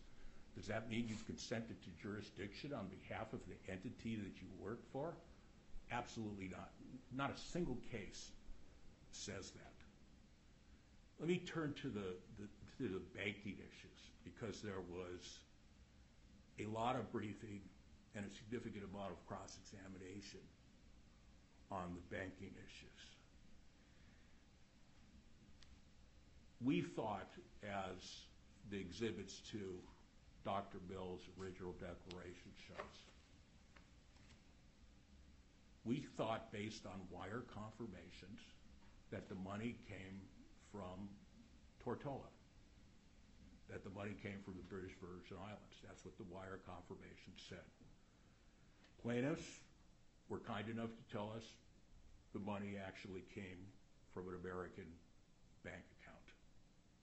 Let's first stop right there and talk about the money coming from an American bank account. We cited the Gargano versus Cayman National Corporation case. It's a district court case from New York, almost on all fours as this case. It was an argument made that there was jurisdiction in the United States because the money came by wire transfer from an American bank account. And the money came from the American bank account to the Cayman Bank. And the court there said the fact that the money came by wire from an American bank account to the Cayman National Bank doesn't create jurisdiction. The payor could have walked into the Cayman Bank and deposited a check there. So the fact that the money came from the American account, that wasn't intentionally directed. The recipient of the money did say, make sure you send it from your American bank account. It could have come from the Cayman bank account in cash. So the court said there, defendant's receipt of the funds by means of a wire transfer that originated in the United States is fortuitous contact between defendants in the United States, which cannot constitute a basis for the exercise of personal jurisdiction.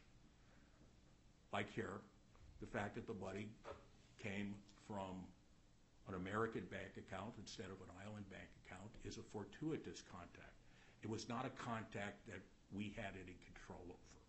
And even if the funds were routed, as we found out, that they were routed through Wells Fargo because CIBC uses that in every receipt of dollars by wire, PLS Canada had no control over that process. That's the bank's process. The bank uses a correspondent bank. Apparently the use of correspondent banks is something we all learned is used frequently. So that doesn't equal consent to jurisdiction. Canadian Group Underwriters Company versus MV Arctic Traders, 1998 U.S. District Court case, said when you use a New York bank in that case only as a conduit for defendant's account with a London bank, that does not create jurisdiction because, the court reasoned, defendants do not maintain an account in New York, and they had no part in selecting the New York bank, another New York bank as correspondent bank, as an intermediary. In this situation, PLS Canada does not maintain a New York account. It has no part in selecting Wells Fargo as an intermediary correspondent bank. It is analogous facts to Canadian Group Underwriting Company versus MV Arctic Trader. There was no jurisdiction there. There's no jurisdiction here based on the use of the correspondent bank. Wire instructions are what we all do was done in this case. When you said wire instructions, you take a screenshot or you cut and paste so you get the wire instructions right and you send them to the entity that's going to wire you. And that was exactly what was done here. Cutting and pasting wire instructions does not mean that PLS had a hand in controlling the process by which funds flowed into its Canadian bank account. The cases that the plaintiffs cite, without exception, are cases where foreign banks who were sued in the U.S. fought jurisdiction, basically saying we're a foreign bank, we shouldn't be subject to jurisdiction in the United States. In every one of those cases, there was jurisdiction. I'm talking about Alameda, which is a case dealing with jurisdiction over the Bahraini Islamic Bank, and I'm talking about Licky versus Lebanese Canadian Bank and SIPC versus Madoff. In each of those cases, by contrast to our case, the foreign banks told the wirer, the payor, we have an American bank account, use the American bank account to get us money, wire the money in to the American bank account. They controlled the process. They told the payor how to wire.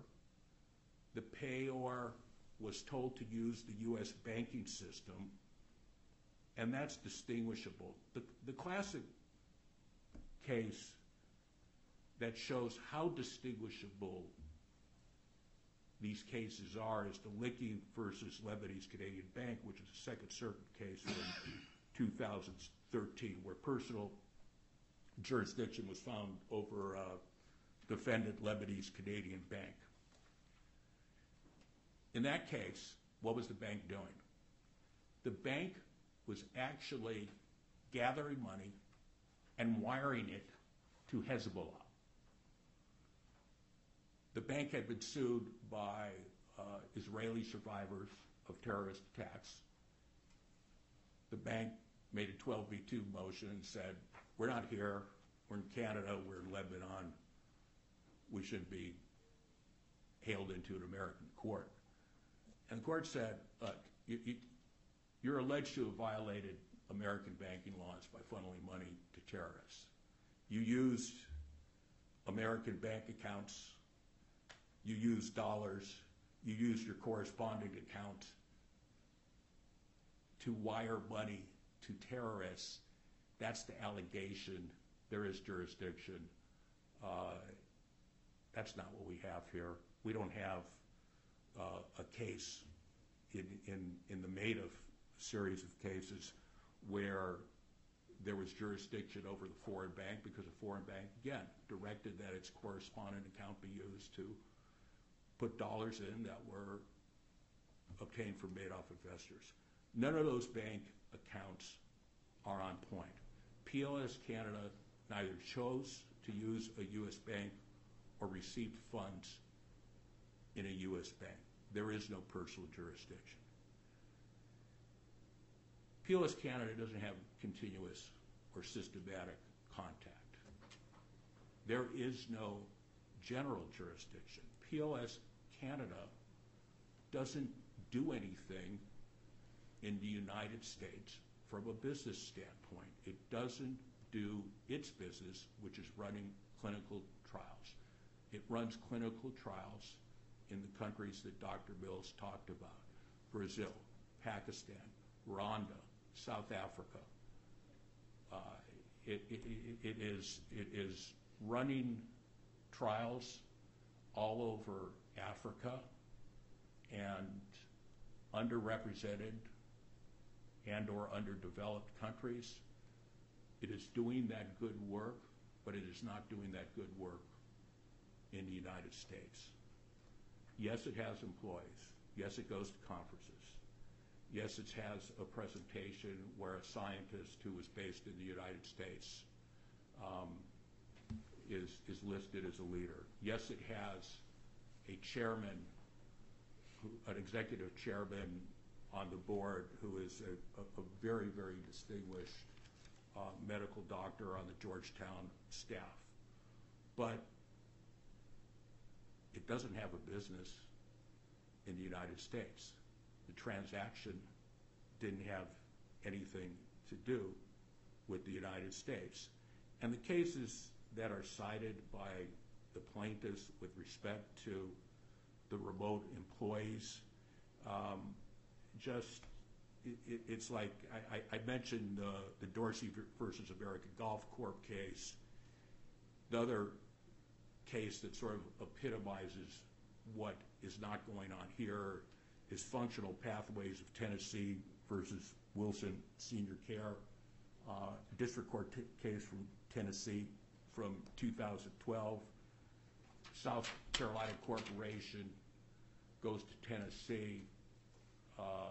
That South Carolina Corporation happens to provide therapy to seniors in convalescent hospitals.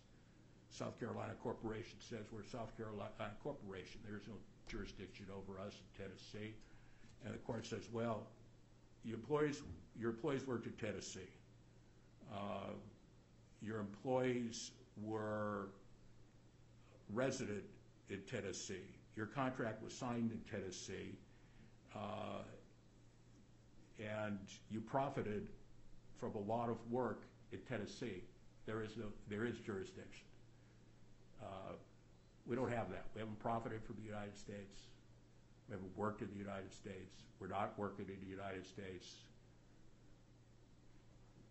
As close as we got to the United States and work was an aspirational deck that was sent to an investment banker and was the subject of one conversation. That jurisdiction does not make. I would submit, Your Honor, unless you have any questions, there is no general or specific jurisdiction here. Okay, thank you. No questions right now. Ms. Wheeler? Again this time, Your Honor. Okay.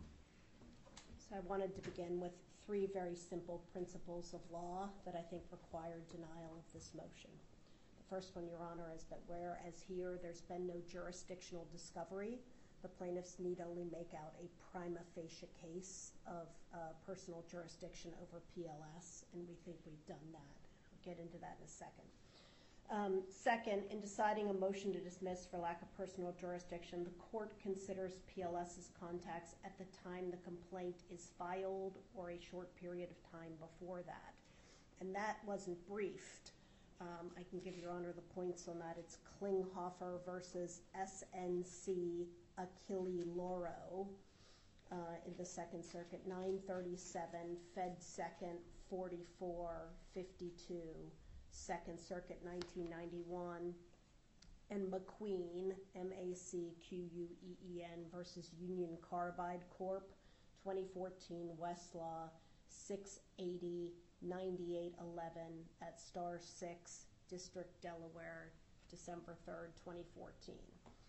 And the reason that point has become relevant, Your Honor, is because, as you saw in Mr. Mills's cross-examination, PLS has changed its website after the complaint was filed in a transparent attempt to claim that its leadership team was based in Canada and not in the U.S. So any 11th hour shenanigans by PLS to try to defeat jurisdiction are legally irrelevant on this motion. And third, because there hasn't been an evidentiary hearing on PLS's motion, and in fact no discovery or any other things, the plaintiffs are entitled to have all of their allegations taken as true, and any conflicting facts must be resolved in plaintiff's favor on this motion. And PLS concedes as much at paragraph 20 of its moving brief, where it cites Pinker versus Roche Holdings in the Third Circuit. And the law is clear that where plaintiffs have sustained their burden of producing competent evidence showing jurisdiction is proper, the 12b2 motion must be denied despite any controverting presentation by the defendant. And that's Godo Kaisha IP Bridge, 2016 Westlaw 441-3140. Now, we talked about this earlier, but in support of its motion, PLS submitted 2 declarations of Edward Mills. And as we hope we demonstrated on cross, those declarations not only contradict each other, but they contain demonstrable misstatements so that they don't constitute credible evidence that the court should consider on this motion. Mr. Mills is not credible on the big points, who the leadership team was and where they were located, and he's not credible on the small points, whether he is a senior scientist at Stanford and whether his company won the the David Sackett Award. It seems like Mr. Mills will say whatever is convenient to whatever audience he's speaking to at the time. But even if the court were to consider the Mills declaration, to the extent there are factual discrepancies between the evidence plaintiffs have submitted and what Mr. Mills said in his declaration, the court has to resolve all factual disputes in plaintiff's favor in deciding this motion. Because Mr. Kornfeld spent a lot of time on wire transfers, I'll start there. We've cited cases at pages 22 to 23 of our opposition brief that hold that a defendant's use of a correspondent bank account in the U.S. subjects that foreign defendant to specific jurisdiction in the U.S. because the foreign defendant purposely availed itself of the U.S. banking system. PLS doesn't dispute that for each of the 3 transfers, and they totaled $53 million, Your Honor, plaintiffs sent wire instructions ordering the plaintiffs to send the funds through a correspondent bank. The sending of those wire instructions directing that the funds go through a U.S. correspondent bank is an intentional act that constitutes purposeful availment of the U.S. banking system. Mills was aware that he was using the banking system, as that email we showed, it's McGuire Exhibit 65, where he tells an FTX employee, let me know when the wire goes through because sometimes they get stuck in the U.S.-Canadian banking system and they don't arrive until we inquire. Despite sending those wire instructions, PLS contends that it had no hand in directing the process and no control over CIBC's use of Wells Fargo as a correspondent bank. PLS did have choices that would have avoided U.S. jurisdiction. They just didn't utilize them. So, for example, if PLS had wanted to avoid specific jurisdiction in the U.S., it could have chosen to receive the funds in Canadian dollars. It is a Canadian corporation, after all. Bahamian dollars. Latona was a Bahamian company that was entering into these agreements with it, or any other non-U.S. currency. But they chose U.S. dollars. Had they chosen non-U.S. dollar currency, it wouldn't have gone through Wells Fargo. We looked at the wire instructions. Those are wire instructions for U.S. dollars originating from the U.S. Alternatively, PLS could have avoided specific jurisdiction by receiving the funds in a non-U.S. currency and then utilizing banks outside of the U.S. to convert the funds to U.S. dollars using foreign exchange transactions. Those transactions wouldn't have utilized a U.S. correspondent bank. But those options wouldn't have allowed PLS but the options that would have allowed PLS to avoid the U.S. banking system take longer, and they involve transaction costs and therefore make the transactions more expensive. So PLS did the fastest and least expensive thing. It affirmatively directed plaintiffs to transfer the U.S. dollars through Wells Fargo as the U.S. correspondent bank and thereby purposely availed itself of the U.S. banking system. PLS tries to distinguish the cases that we cited on the grounds that the defendants in those cases were foreign banks. not foreign corporations. But the reasoning in those cases applies whether the defendant is a bank or a corporation. The reasoning of those cases is that it is the purposeful or intentional use of a U.S. correspondent bank that subjects a foreign defendant to personal jurisdiction, not the status of the defendant. The cases that PLS cites, and Mr. Kornfeld spoke about, Gargano and Canadian Group Underwriters Insurance Company, are readily distinguishable. In those cases, there is no evidence that the defendants directed the wire transfers through a U.S. correspondent bank. There wasn't even a U.S. correspondent bank in Gargano. In Gargano, the court noted that for defendants' purposes, it did not matter where the money came from or how it got to them. But here, it mattered to PLS how the money got to them. They sent wire instructions directing that the U.S. dollars go through the correspondent bank at Wells Fargo. PLS cites Gargano for the proposition that the receipt of a wire transfer is an inherently passive action that is a fortuitous contact between the defendant and the United States that can't establish specific jurisdiction. But unlike the defendants in Gargano, PLS's actions were not inherently passive. PLS affirmatively directed plaintiffs to wire the U.S. dollars through Wells Fargo.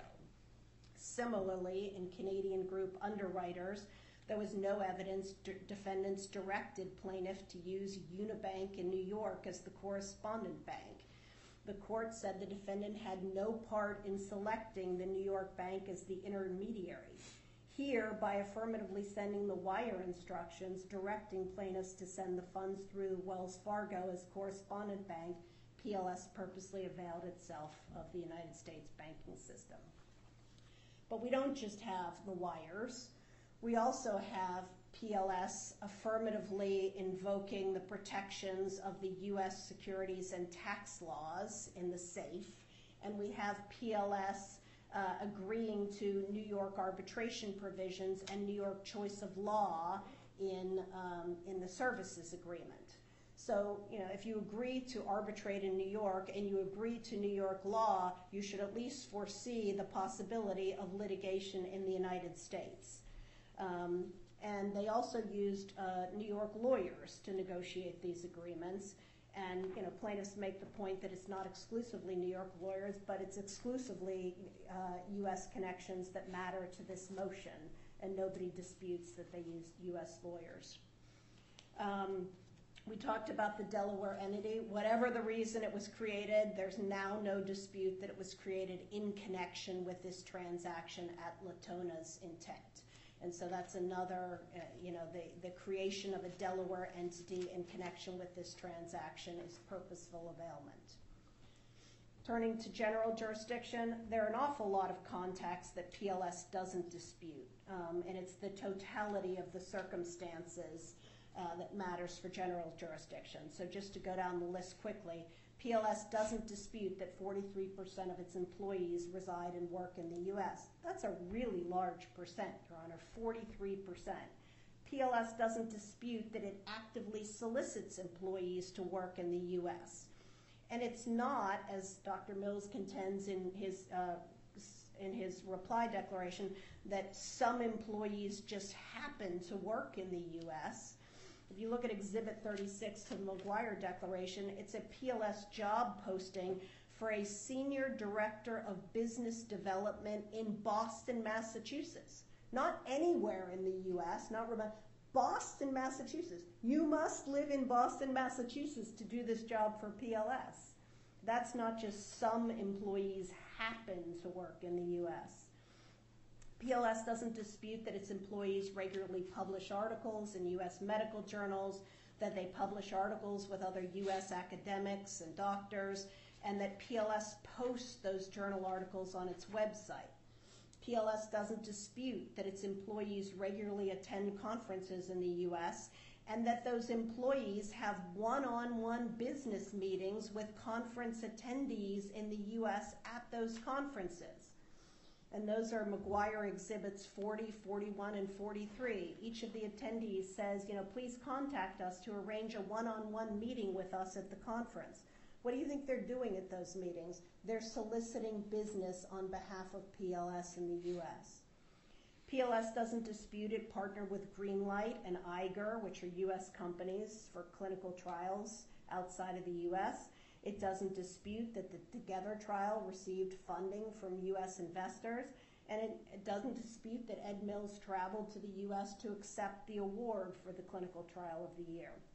There are really only 4 facts that plaintiffs have presented that PLS disputes, and we've covered each of those on cross, Your Honor. The first one is that 5 of the 6 members of the leadership team at the time the complaint was filed were in the U.S., and so they were directing PLS's activities from the U.S. We talked about the 83 clinical sites and 23 experts that it told the debtors' investment bankers it had in the U.S. You can't tell the bankers you have these and then deny them when it's inconvenient for your personal jurisdiction motion. The dispute about whether PLS won the David Sackett Award, whether it did or it didn't, that's what PLS is out touting to the world in its press release, including quotes from Mr. Mills. And finally, whether Mr. Mills is a senior scientist at Stanford. Again, he's touting it on his LinkedIn and in his deck to the debtors.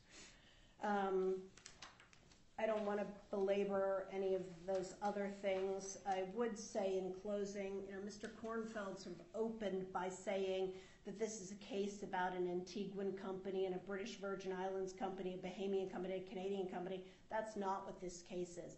We filed a complaint against 6 life sciences companies. 5 of them are in the U.S. Sam Bankman-Fried, a U.S. citizen. Ross Rheingans-Yu, a U.S. citizen. Nick Beckstead, a U.S. citizen. FTX Foundation, a Delaware nonprofit. And PLS. This is a case that should be heard in this bankruptcy court in the U.S. The court and the debtors have an interest in litigating this adversary proceeding here and having the fraudulent transfers adjudicated in the United States. Thank you, Your Honor. Thank you. Short response, Your Honor? Sure.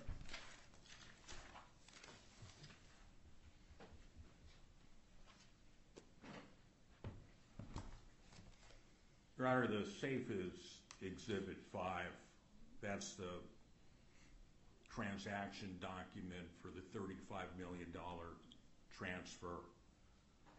Counsel left out what the safe says about jurisdiction and choice of law, which is on page 7 of the safe at section 7F. That reads, the parties agree that this safe and all the rights and obligations hereunder shall be governed by the laws of the province of British Columbia and the federal laws of Canada applicable therein. Each party hereby submits to the exclusive jurisdiction of the courts of Vancouver and British Columbia. Counsel left that out. Counsel also left out the provisions of the services agreement, which is Exhibit 8 of our exhibit list, that talk about Canadian securities laws, that talk about Canadian jurisdiction. That was left out too. Counsel talks about what we don't dispute. The plaintiffs don't dispute that this is a case about a business who doesn't have any business activity in the U.S. Counsel doesn't focus on the big picture here, which is, however counsel tries to minimize it, this is transactions between companies that don't have anything to do with the U.S. Yes, the FTX bankruptcy case has a lot to do with the U.S. Samuel Bankman-Fried et al. Have a lot to do with the U.S. We're talking about what PLS Canada has to do with the U.S. And PLS Canada doesn't have very much to do with the U.S. It doesn't do its trials here. It doesn't operate here. Yes, it has some employees. Yes, it gets some awards. Yes, it talks to academics. Not to talk to academics throughout the world when you're trying to cure disease would be scientific malpractice. Now, a couple of points from counsel's argument struck me.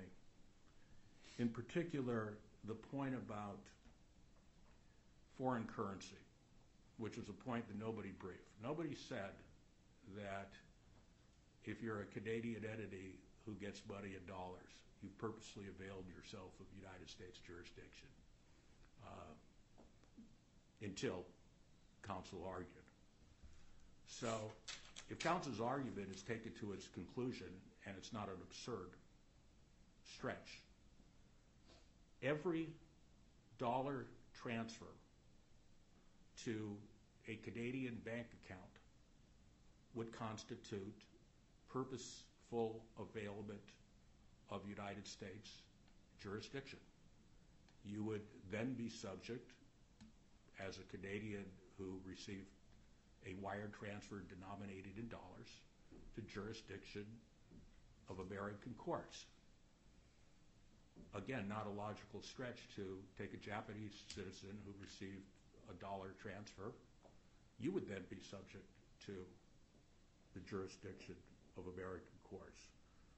Receiving dollar transfers in a Canadian bank account does not, under any stretch of the imagination, or under any case ever, constitute consent to jurisdiction. The Delaware entity in this case was not used. The Delaware entity, it was contemplated, as we see from the emails, as Dr. Mills candidly testified.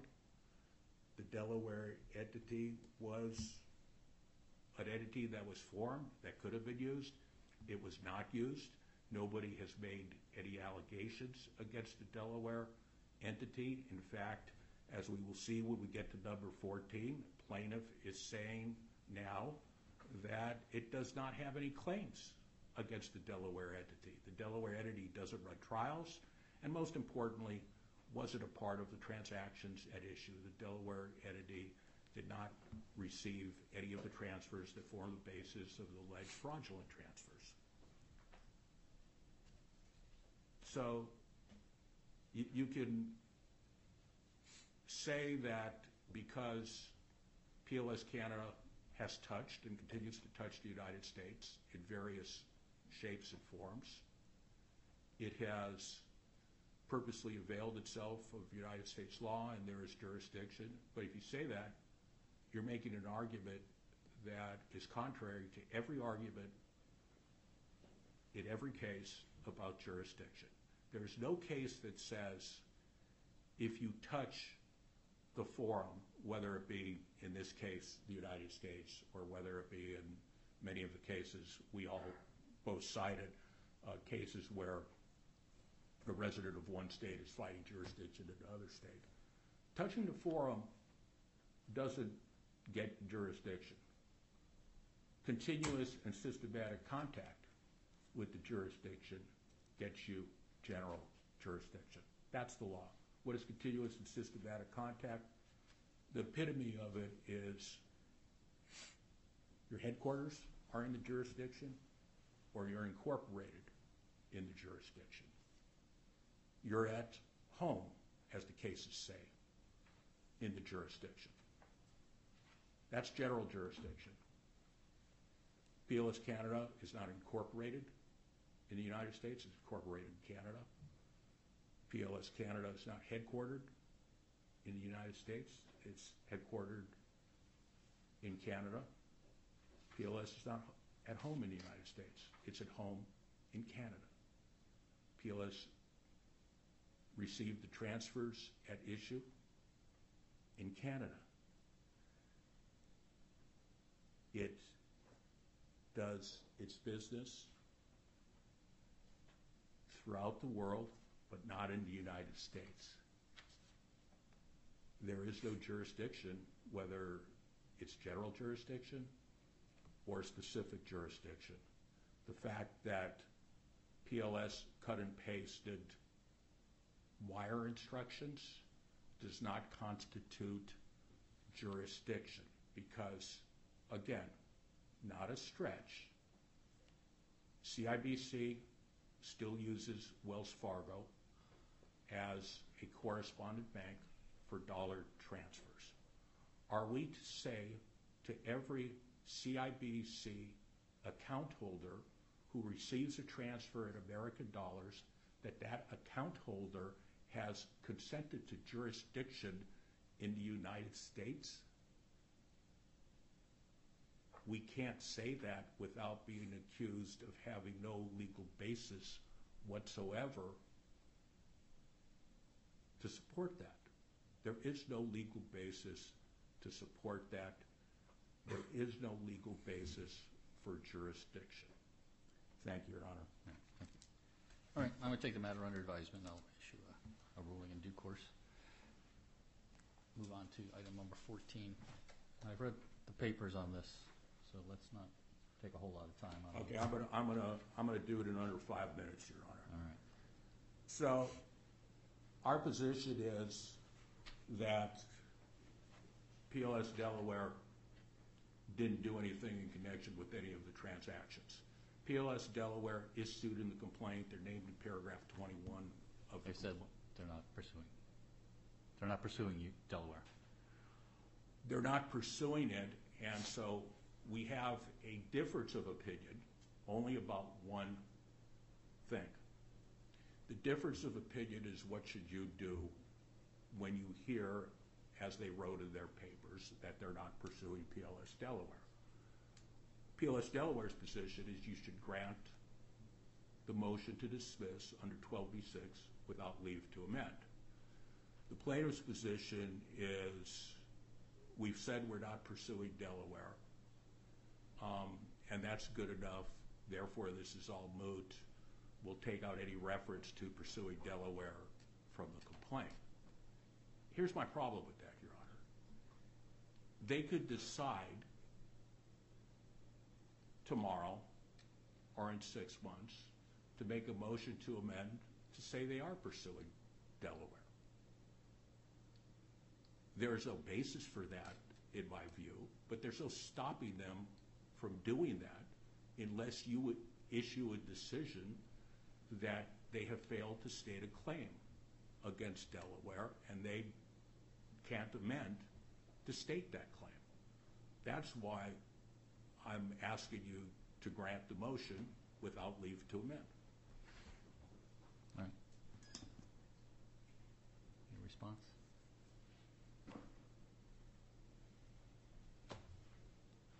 Your Honor, we never sued PLS Delaware, so there's no motion to dismiss with respect to PLS Delaware. So the motion to dismiss should be denied as moot. You can't dismiss someone without prejudice when there's been no briefing, no discovery. If we find 6 months from now some basis to sue PLS Delaware, we'll sue PLS Delaware. What he's asking for at this very early stage of the case seems unnecessary.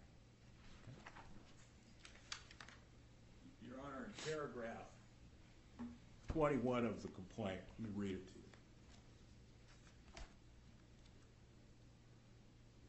PLS is a company incorporated in British Columbia, Canada in February 2021 and in Delaware in March 22 that supports clinical trials including into therapeutics research. We read that to say they sued both of the entities. Who's in the caption? In the caption is Platform Life Sciences, Inc. That's it. All right. Well, I'm not going to grant the motion to dismiss with prejudice because, as Ms. Wheeler pointed out, 6 months from now, they might find some additional information that gives them a basis to sue them.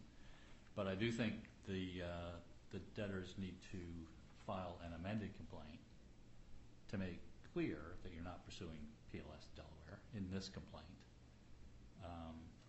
So I will,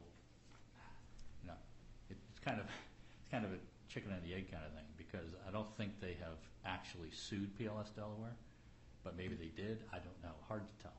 So I think the best way to approach this is just, as I said, file an amended complaint to make it clear that you're only suing PLS Canada, not PLS Delaware.